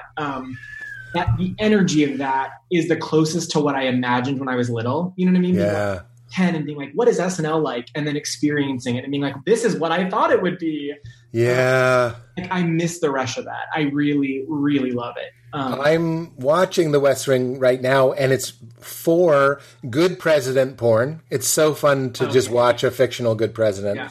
And also the productivity porn. I was like, look, they don't have time. They don't have time. It rubs off on me. Bradley Woodford specifically rubs off on me, and our nanny will ask us a question, and I'll just answer like in the fewest words possible, and then only like 10 minutes later be like, oh wait, you're supposed to be like, yes, thank you, hello. She has eaten, but like I'll be like, she ate. That is so funny, because I like to think I'd chill down once I'd been at the show longer, but me and Sarah Schneider laughed because our first year we were both so excited to be there and be rushing and not have time, that even if we had a sketch cut or we only had one sketch in and it was at the end of the show and we didn't really have to do much work with it, we would find ways to just be in the halls being like, I gotta go, we would just pace frantically in character as like busy writers at SNL, running laps. And I'm sure people were like, he does not have a sketch in. Where is he going? But I was like, I'm here. I just gotta go. I'm gonna walk fast that way. Then I'm gonna make a turn. Then I'm gonna double back by cue cards. And the cue cards were like, don't stop here. We don't need you. You didn't write anything this week. For as crazy as that show is, and people talk about it's such a hard place to work, and it is, there's just overlap in what I like to do and like how my brain works. I love it. I love the combination of TV and live theater. Like, we're all putting on a play. Yeah. A lot. I'm missing it now. I think having a wife and a baby is why I'm like, although who am I kidding? I was always worried that I wouldn't be able to hack it there, even though I submitted numerous times and was always hoping for it. But when I was married the first time, I was always worried I would get it because I knew I would give my entire life to it. And I'm like, how can I? But like these days when we're doing so little, I would love to write for SNL for 1 week. Everybody, if everything was normal, obviously. Yeah, it's an interesting place. Has anyone ever said that? I want to know why you can't resubmit a sketch. A sketch kills, it gets cut for time, or it just needs a tweak. That would drive me crazy. I think I ask everybody that is on SNL or writes for SNL, I'm like, why can't you just go, we all loved it, let's just pitch it again? You can sometimes. I mean, like, usually in January, the hosts are like, like some wrestler or like someone you've never heard of, and that's when everyone's like, all right, bring out the old sketches.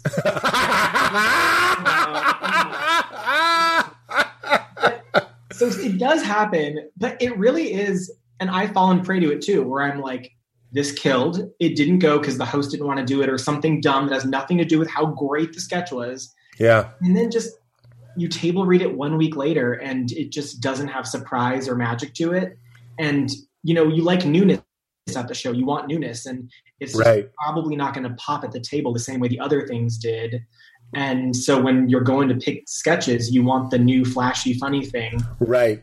Which, of course, I think even as you're saying that, I can identify the problem in that. There could be like a colder, less fun, less 70s cocaine version of SNL where you're like, I know it didn't kill at the table. Everybody seems bored with it, but I think it'll work. You know what I mean? But even as I'm saying that, I'm like, I don't want to change it. It's fun. It's an has anyone ever said it's an institution? But like, why mess with it?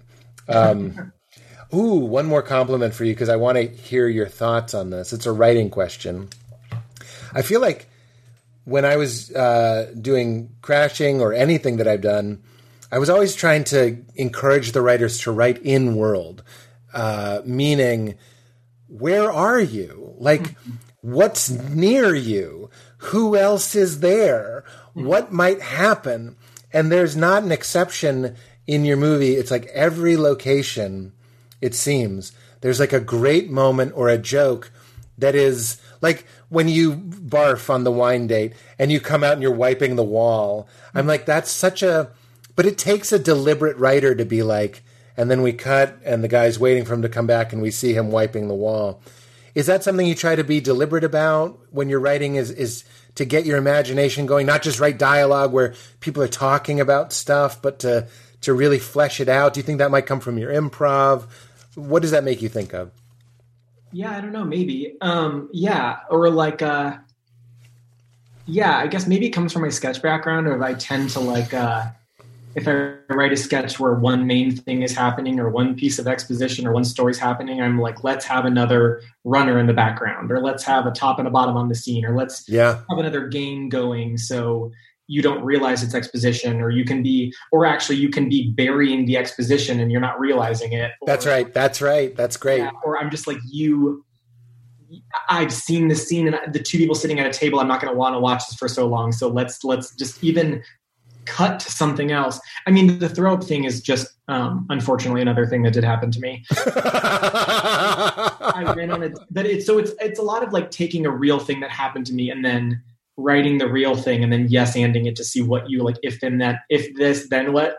What can make it funnier? So like I did really go on a date with a guy and I thought we were having dinner and we weren't. We were just having drinks. And so I was on an empty stomach and I was so nervous on the date and I had so much wine and I was like, I'm going to throw up at the table. So I realized I was going to throw up at the table literally 30 seconds after I had legitimately gone to the bathroom. So I didn't have the excuse of like, gotta go to the bathroom. I didn't have the excuse of one other drink because we had just gotten drinks. So I was like, I have no way out of this. Like, and I do remember, I remember this. I remember so specifically in the moment being like, is part of my life going to be I threw up right now on the table at the date? Is that part of my life? And so I just excused myself. And I literally, as I was walking there, I barely got in the bathroom. I got inside and I threw up all over the walls. It hit me, bounced back off the walls onto my face. It threw up all over my face and clothes. I washed my face off. I cleaned my mouth out with hand soap. So all of that really did happen. It just didn't happen when my mom was dying. So I like remembered it and then put it there. But what did you do to your shirt? I don't know. I don't think it was on it enough, or it was dark. I think I got away with it. I came back and I think I got away with it. But like you're saying, then I added a little shot of like, instead of throwing up inside, what if I threw up on the outside of the door so that he has to like clean the outside of the door to make it clear, you know? I think I got away with it. And I think there's moments like this where I wish I could go back and ask the person, like just cold DM somebody and be like, hey, we went on one date 9.5 years ago. Notice anything fishy? I think we kissed at the end of it too, but it was like really brief. But I barfed like 4 minutes earlier, so I was like, "You got to keep this right and tight, otherwise he'll notice." And it was not good. I love everything about that. It didn't really answer your question. Oh, but it doesn't matter. I mean, if anybody listening is like, oh, I could never interview somebody, even the bad questions lead to great moments. Who cares? Well, no, but that was a good question. Or like, I think maybe what I do, is this an answer to your question, is I tend to like collect random weird things that amuse me or things that have happened that don't have a place. I've always thought this was funny. This thing my boyfriend does always makes me laugh. This thing is dumb. This person said this to me once. And they don't really warrant a whole sketch. I don't need to write a 10-page Kate McKinnon sketch about it. So I just keep it in my pocket. And then if I'm writing a scene and I'm like, this is boring. Oh, she could go here, you know? Yeah. God, I love. Do you do that? I do. I was just going to say, I think I have a folder. I wonder if this will pay out in my phone called, it's called Story Gas Station. Violent crazy person accosts a woman at the pump. She sprays him with gas. That's just something that could happen. And it occurred to me, I was like, if someone's attacking you at a gas station, you have a weapon. Yeah. You have a nasty hose of gasoline.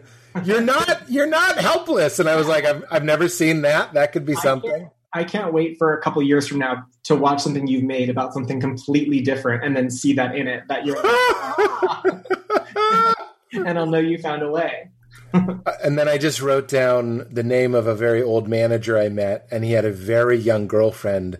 And it's just a note about the awkwardness when you're like, is this your granddaughter? Like, you want to say, is this your granddaughter? Unfortunately, that's too common. At airport, go, go, go. You have to fart, and it needs to be silent, or they'll smell the pot. Oh, when you're at the airport and there's drug dogs. This so is like you want the fart to perfectly overwhelm the pot at the right time. Is that what you mean? That is exactly what I mean. And you got it from at airport. Go, go, go. You have to fart and it needs to be silent or they'll smell the pot. No, that's great. Because then you see a dog like 10 paces ahead and you're like, okay, at 9 paces. To give it time to perfectly envelop the pot smell. Like a dog has got to know that. But you're like, a dog's got to know that trick. If a dog can't smell past a fart, then what's the dog doing? Do they train them for that specifically? I hope they do. Because what is the other thing they're training? It's one of the few smells human beings can mask. That feels like, okay, so then I feel like in the movie you should do that. Okay, this is now an animated movie I'm pitching. In this animated movie, or you do that, and then as you walk past, the dog looks at you, and the dog rolls his eyes, but lets you go. That's so good. That is something not something I thought of, but that is like hits me as perfectly funny, of being like, could a fart do that? Yes. It checks out to me. This is another one. I'm just having fun now. The guy, because I know guys like this, I was editing something with a friend, and he realized he should break up with his girlfriend, and he just called her. I was sitting next to him, and as if he was ordering a pizza, I just watched him be like, yeah, it's not working out. And as someone who has to plot and plan and script out every possible reaction, I just was, to be honest, I was sitting there in awe that someone could just be like, yeah, it's not personal. I just don't feel like it's going anywhere. I would have to fully interview that person, being like, what was your upbringing? Why is your mind at peace enough to be able to do that? You're not worried. Doing that in front of you is weird. I couldn't. Well, I think that's what would make it more relatable, is my character would have to be as uncomfortable as you and I are thinking about it. Because in the moment, I think I was like, should I be here for this? Yeah. Like, it's sort of like a New York thing. The answer is no. The answer is absolutely not. And it was but I mean, like, writing down those moments, my experience, and it's one of my favorites, I don't know about you, is you're writing and it comes to you. You don't even have to consult a note. You just realize, but this is what I'm talking about. Whether or not you or I have something profound to say about it, to me, the thing that's missing in so much of the writing that I read is I'm like, no one took the time to imagine what it would really be like. Because you said it yourself. It's like, can we yes and the idea? Okay, I'm puking. what else might happen? You have these moments where they're complaining about their lives and then someone in a wheelchair goes by. We all have that. You're complaining about something stupid, or in their case, it's profound, but like, no, yeah. And then you're like, a little bit of perspective. But to know that this is the moment where that can happen in a movie is, to me, the difference between a movie where you're watching an outline. The thing I say about movies when Val and I watch movies, because I'm annoying, I think, is I go, and this happens now because it's in the script. You know what I mean? I do that to my boyfriend all the time too, where I'm like, I need to know this is not good, and here's why. Or stop it. Did he pick up on it? Because Val now does it. She'll be like, yeah, now he does too. Well, his big thing now is he's constantly like ADR, because he's used to me saying that. So he's constantly calling out ADR because it's like teaching a parrot to talk. I'm like, oh boy. Give me Bradley Whitford's email, because when we watch West Wing, I feel like it was sort of before the art of ADR had really been perfected, or because it was all walk and talks. Somebody's lips will be flapping, you're not hearing them, and he's saying something else, but there's Bradley Whitford, the consummate professional, being like, we need to get this in front of Congress. And I'm just like, but that is a huge, I don't know if we're saying the same thing. That is a huge pet peeve of mine, where like literally in a reverse shot, you can see someone's lips moving, but they're not talking to someone. And I'm going to go on record and say it does happen in my movie once, and it kills me, and I know when it happens, and I watch for it, and I am furious. And I got to tell you, Pete, there's no way around it. They literally had to be like, pencils down. We are done making this movie. This is not a big deal. No one will notice this. And it's such a non-thing. It does not matter. Like, this happens all the time, but like I can see over someone that her lips are moving and she's not talking because we had to steal it. And it's literally nothing. And when I watch it, I'm like, trash. This is trash. Well, it definitely happened in Crashing too. Digital zoom? Did you try a push-in? Pete, did we try a digital zoom? Like, can we animate it? Can we reshoot it? Do we need a scene? No, there was no way. It doesn't matter at all. It's just such a good example of like when you notice a little pet peeve thing, and you're like, oh, you have to do it. That's one of the pleasures. I remember one of the best takes we had in the pilot of Crashing. One of the background actors who was eating pizza laughs because he was listening. I would too. And we weren't mad at him or anything, but I was like, fuck, we can't use this take. And the guy mirrored the screen and used the guy eating pizza from another take. And Chris, tell me if you relate to this. One of the things that drew me to making TV, making movies, is the control. I love that you can tell a group of motorcycles to turn their engines off because you're shooting. Yes. I love that you can wipe out something. I love that you can ADR something. And that's something that Judd said. You directed our second episode. So you were our first director, which I actually didn't even remember. I had to think back, and I was like, oh my God, Chris was our first director. Yeah. And he always said, get clean singles, because he wants to be able to build it however he wants to build it. Oh, yeah. The problem is I like those, like dirty overs and stuff. Yeah, I like a dirty single. But it's also so funny, too, that mirroring thing you're talking about, I have in my movie, too, and I always know where it is, but I think no one else would know. But there's 1,000 things like that in everything anyone makes. Yeah, but I mean, I'm noticing Bradley Whitford's panty line, and I didn't notice, if it's any comfort. And I've seen that movie 3 times, and I am that guy. So if it gives you any quantum of solace, it really does. We measure solace in quantums. I don't know if you knew that. God, what is when you went? So Maude Apatow was in Other People, and then you came to direct. Yeah. This is a sincere. It's not a leading question. What was that like for you? What was it like making Crashing with a bunch of people who kind of didn't know what we were doing at that point? We were very new. I didn't know what I was doing. Why am I here? I was truly like, not in any negative way towards you guys, because you guys were lovely, but I was very much like, get me out of here before they were like, who is this guy? I felt like a fraud, like a little, it was lovely because you were lovely and I am a fan of the show, and I was so flattered that Judd made that connection. But it was cool, but it was the first thing I directed my movie, and then this was the next thing I had done. So I had never directed somebody else's thing where I was coming in, Yeah. But yeah, it was very like nice that Judd made the connection. But I mean, it's Judd Apatow, so I was very stressed out. I remember when I cast Maud in the movie. I mean, she's just so talented and subtle and funny and an incredible actor. And I was very excited to have her in the movie until like day 2, and they were like, Judd's gonna stop by and watch. And I was like, oh yeah, her dad is Judd. Oh fuck, no, she's got I don't want him coming. And I was constantly like, so he's coming today? Where is he gonna be? How long will he be here? When is he leaving? Is he gone? Just so that this man who's directed so much and is so good was gonna be like casually the dad watching from. I was going out of my mind. Did he kind of chime in? No, he was fine and normal. He was great and lovely. It was only my nerves, but he came for a little bit and was supportive. And he's a force, man. When he was on set, I'm trying to remember if he was on set when you directed. I don't think he was. He wasn't. Yeah.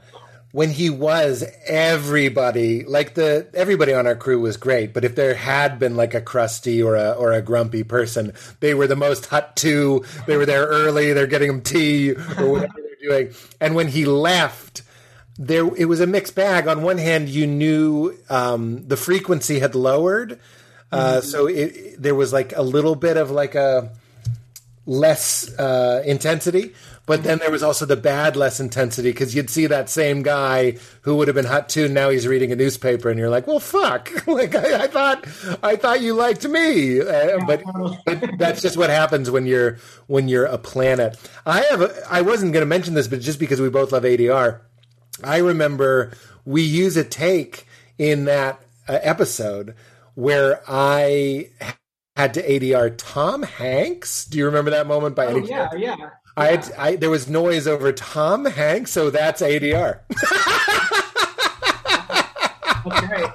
There's so much. Everything is ADR. Like the season 1 of the show, the other 2 that I did, we had so much ADR in it that I was like, surely this is more than in all of television history. Yeah. You edit things down to get down to 21 minutes. You have to cut words and half sentences and syllables out of things. Yeah. It's incredible that it sounds real. My hope is, this is really my hope currently, is that with streaming, they won't care if your episode is 40 minutes. Yeah. To me, I'm like, who cares? Like, why? I don't think they will. Like the first season of our show is on Comedy Central, and now season 2 is going to be on HBO Max. Oh, great. I think there is a chillness now to how long it can be. Because we had Judd, some episodes of Crashing would bleed over 30, but that was the Judd factor. But I'm hoping that TV just goes like, and some of them went under. Some of them were like 23 minutes because he was like, it should be a short episode. Like he had this weird sixth sense. It's like, we had a long one, now we have a short one. We have a heavy one, now we should have a light one. It was really like talking directly to his gut, like to his instinct, and benefiting from that expertise. But it's so funny because we reconnected over Twitter. And I think this is the paranoia of the comedian, so maybe you can relate, is that like I noticed that you would fave a tweet of mine, and I obviously I told you how much I love your Twitter. And then I was like, I wonder if Chris would do it. And there was a part of me that was like, he probably hated me. I know. And I'm not fishing. I'm talking about this is like almost, I'm sad to hear you say that, because that's of course not the truth, but then also glad to hear you say it, because it's just a reminder that we all fucking feel this way about everybody. That's right. It's like, because you're so busy. Yeah. Well, I remember you faved, this is weird to say, but this is the times we live in. You faved a tweet of mine where I said, you ever write an email and then go back and add all the pleases and thank yous? Absolutely. I stand by the fave. I go back, I add them. You got to go back and you got to add and take away exclamation points. Usually I delete. Yes. I go back and I shorten because I'm very verbose. So I go back and I'm like, no one wants to read this. Get it up a line. And a great Jessie Klein bit where she goes, you ever, when someone replies to your email, you go back and reread your email just to kind of admire the work you put into it. And I was like, that's why I mention it. I was like, it's just so helpful to go like, because it was stressful. Like your 2 episodes, it was stressful. There were a lot of background. Yeah. There was a lot of stand-up, which I fucking hated filming. Not always, but it could be really hard. Turns out if you script Pete kills, it's so much harder than you can't just write that you kill. It's hard to act like you're killing. It's hard to kill with it's impossible to kill with background actors, I would say. But you did a really, really great job. I mean, that's how it was with in Other People. We also shot an improv scene too, where it was like, my intention was like, I'm going to put Jesse Plemons up there with real improv comedians. We're going to shoot a real improv show with a real audience. This will take 10 minutes. How long does an improv show take? And we'll move on. Yeah. And then you're like, no, it's like half improv. And then you have to like do it again for another take. But how do you do improv again? So it was like remembering what you said, but trying to recreate the magic, but then the audience isn't laughing because they've heard it.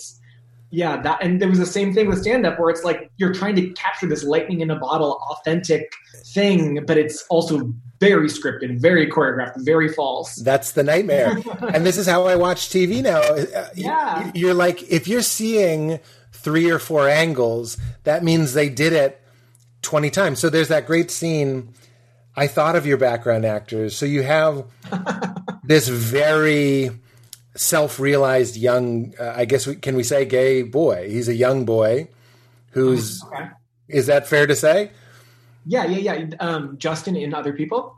Yeah, Justin in Other People. Yeah. And he does this, I found it very moving, this very liberated, almost like Lady Gaga-esque lip sync dance. And the joke of it is that it's very provocative. Mm-hmm. I was like, this is one of those situations where you do want looks of discomfort on the background actors. But when you're doing something, and we would occasionally do this on Crashing, where the point is that it's inappropriate, sometimes, I've said this a million times because apparently it really had an impact on me, we'd have background actors complain or want to leave. Or one of them left, like an old sweet woman walked off. And I was like, no, that's the story. We're telling the story. And I thought of that scene. I was like, you have to give them a pep talk where you're like, we know the joke is that everybody's uncomfortable, that a young boy is doing a hypersexual dance, but it's a fine line, right? Oh yeah, that is interesting. They were all no one walked off, which is good. But yeah, you're right. We got like the earnest reactions, and which were good. And then we were like, let's actually now put the camera on them and give them the direction to be confused or surprised, and the authentic ones always are better. Yes, John Early touching his heart though in that scene, that he's like, like with him and sees what's beautiful about it is that somebody is. Yeah. I really do too. Yeah. Well, okay, let's talk about the meaning of life. We're at the end. Let's get into it. Well, really, I've only carved out 2 hours of your time, and I want to get you back to complaining about movies with your boyfriend. No, it's fine. But and I know you already said you're not religious, but I see in your work a value of the moment, a value of life.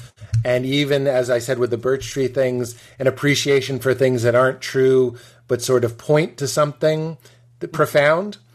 And I'm wondering, is there anything that you hold on to in your life that gives you comfort, that gives you some perspective?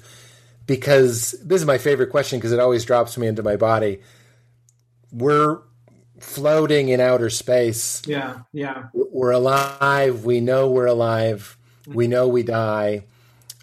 We know it matters for some reason to tell stories. Yeah. We know it matters to be kind and to love. What do you think is going on here? It doesn't have to be the answer. I'm just like, what do you tell yourself? No, it's okay. I do have the answer, actually. and then the Zoom cuts out, or you're on mute. I don't know. I guess my short answer is I don't know what there is after, so I don't want to ever presume to know. If I would guess, I would say when you die, you die. But like, I don't know. I'm not gonna. I think if there's anything out there, it's nothing anyone's ever guessed. So I love that. Nobody's ever said that. I kind of take solace in, I guess, family, which is sort of the point of the movie too. Is the character based on me is constantly like, what am I looking for? What's the answer? Where's my beautiful moment? Where's what and it's just like, take care of your sisters, which is how I feel in real life. I guess if I don't really necessarily think there's anything after this, it's just being good to the people around you. And so I do feel, I guess family is the answer for me. Like my sisters, but also my extended family, and I love that. I love that. Yeah, I don't know. Because that is your life. It's like that beautiful line you say to your mom. Again, I don't want to ruin the movie for people, but I don't think you could. Where you say, I wish we could go around the world and see everything. Mm-hmm. Yeah, and in that moment, I was like, that's interesting. My brain works this way. And I go, as if, because so many of us think this, as if the point of life is to like see everything. You know what I mean? It kind of raises an interesting question. Yeah. Are we here to see the Colosseum? Is that like the point of life? And then your mom says, we're going to see my whole world at dinner tonight. Yeah. And I'm just bawling. That is a conversation we had, and it's still a thing I think in general now, which is like my thought was my mom, I think, had a good life and was overall, you know, if you were going to see two sentences about her, was a happy woman who was married and had 3 kids, and she was a school teacher and like had a lot of great things happen in her life.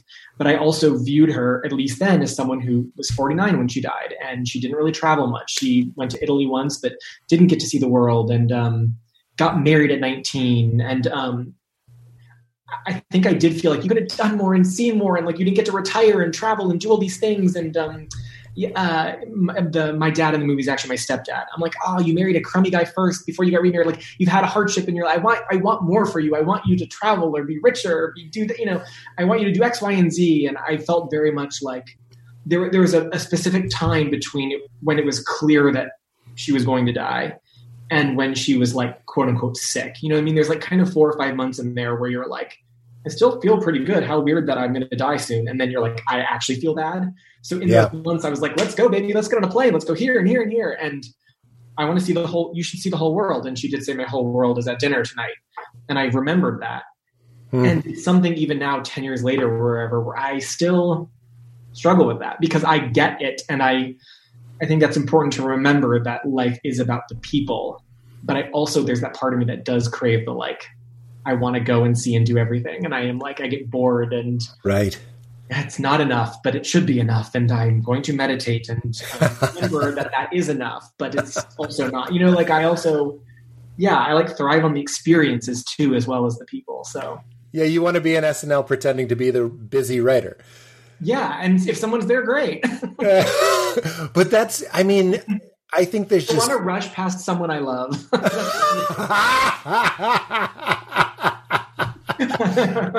You're so funny. I'm just really enjoying laughing.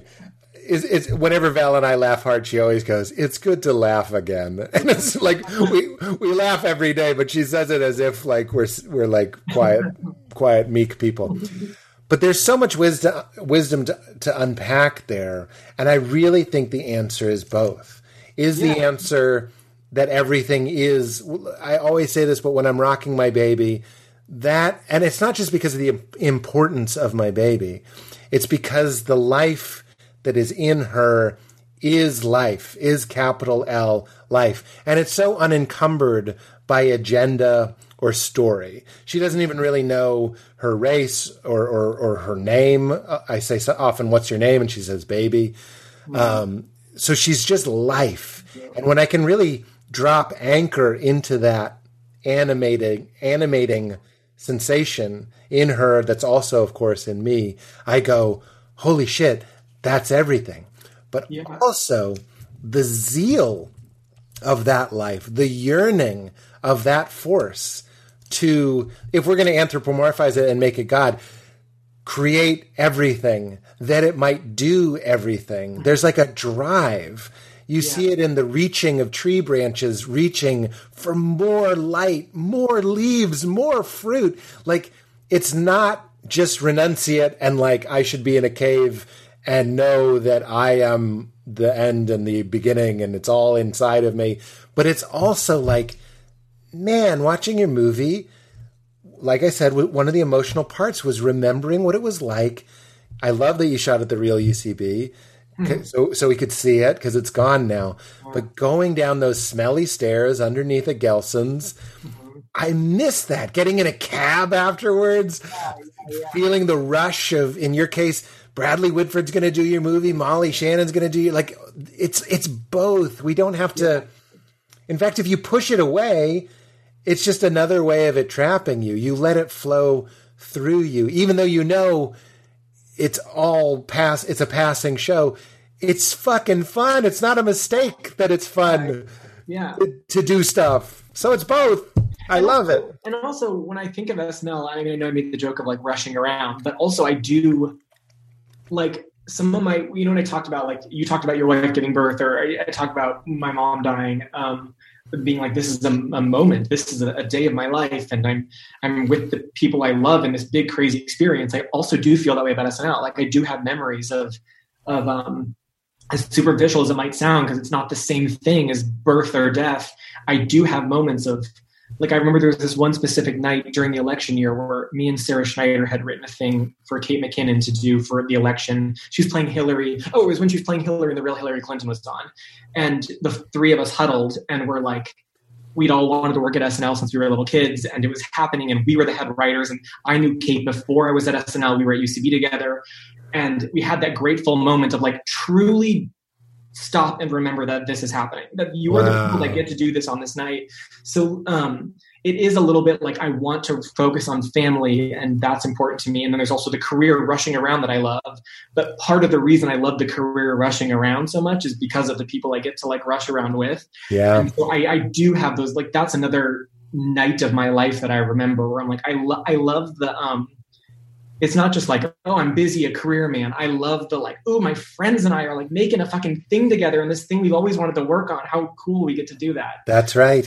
I don't know if that story sounded annoying, but it was more. I loved that. Are you crazy? But like, that's the kind of stuff that like fulfills me too, where I'm like, yeah, I don't know. I don't even know what that answer would. I just thought of that. So are you crazy? That's one of my favorite things you said. There's this page in Be Here Now that I love.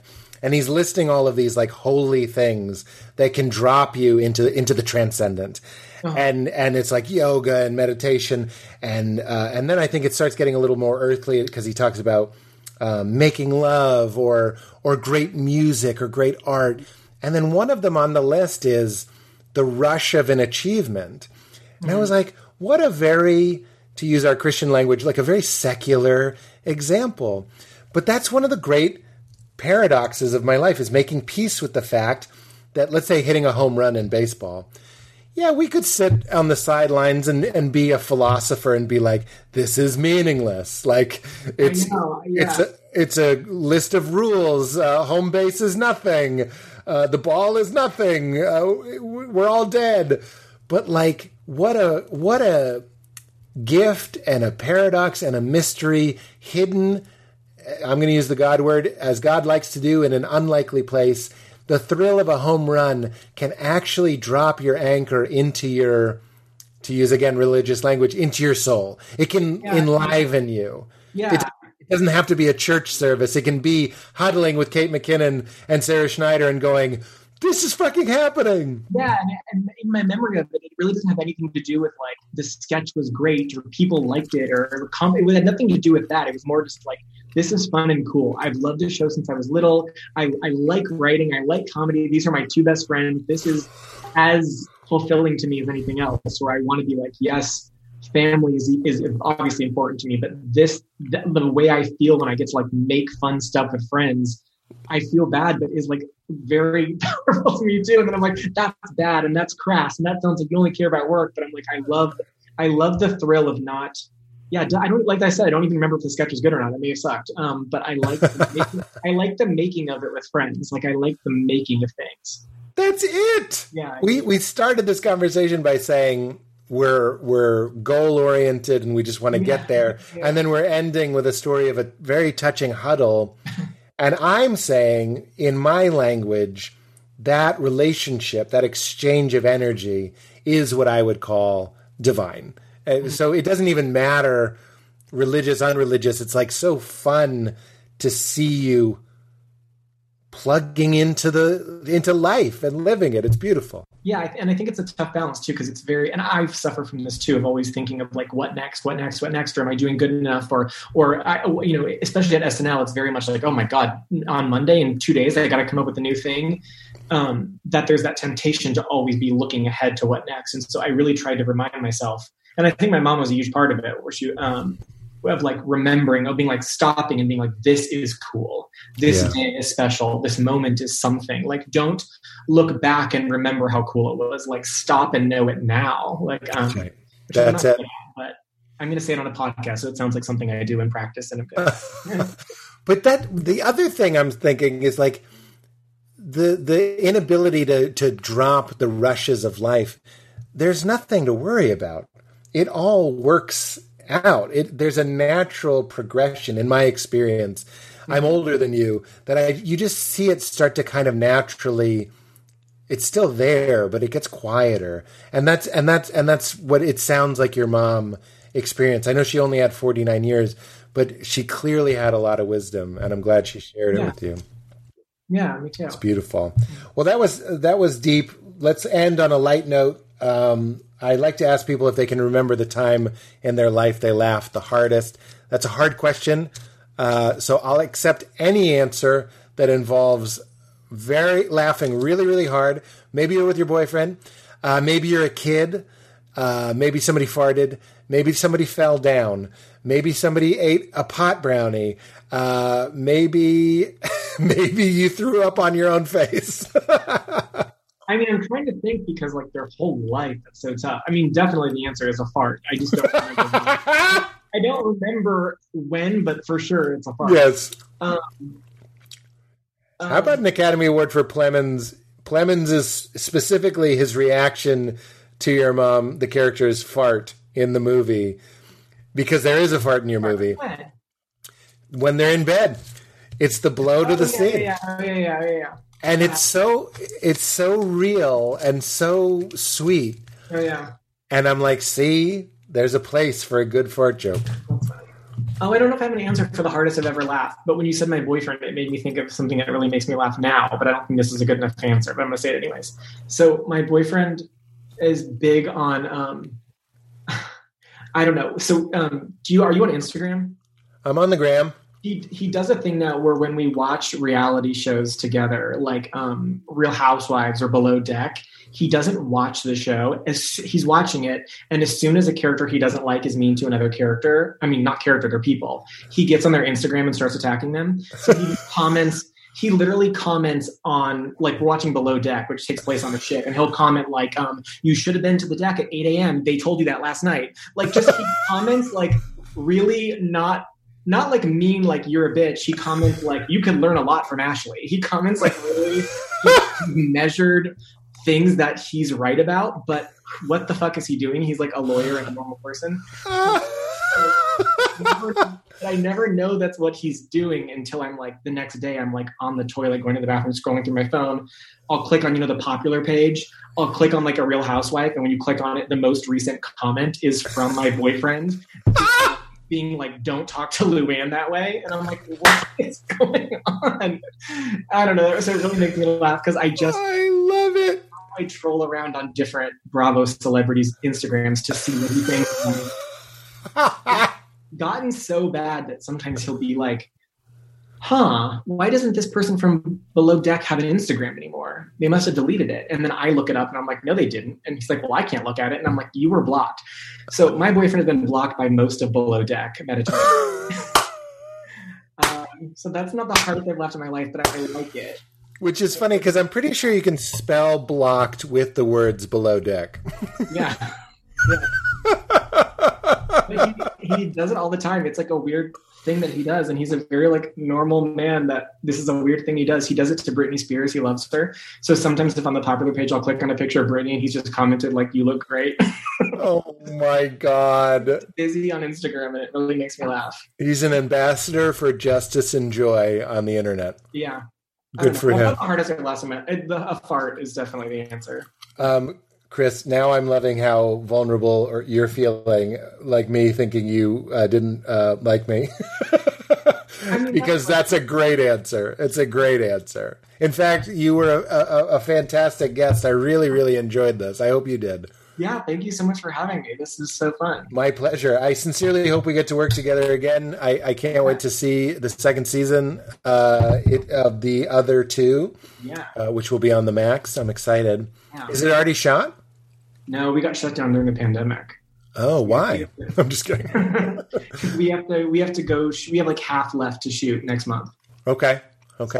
Yeah. Well, good luck with that. I'm excited. And thank you for taking the time. Would you say the guest says keep it crispy at the end?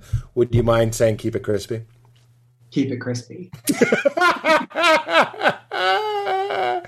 In that small moment, I was like, is he going to say no? In that small moment, I was like, am I going to say no? But I just am worried because it's a podcast that I don't know if people can tell I did a little eyebrow thing, but hopefully you could tell in the vocalization. I feel like anybody listening knows there was an eyebrow movement. Thank you so much, Shirtless George Clooney. I really appreciate it. And I hope to see you soon in real life. Yeah, you too. Have a good night. You too, pal. Thank you. Bye. Bye-bye.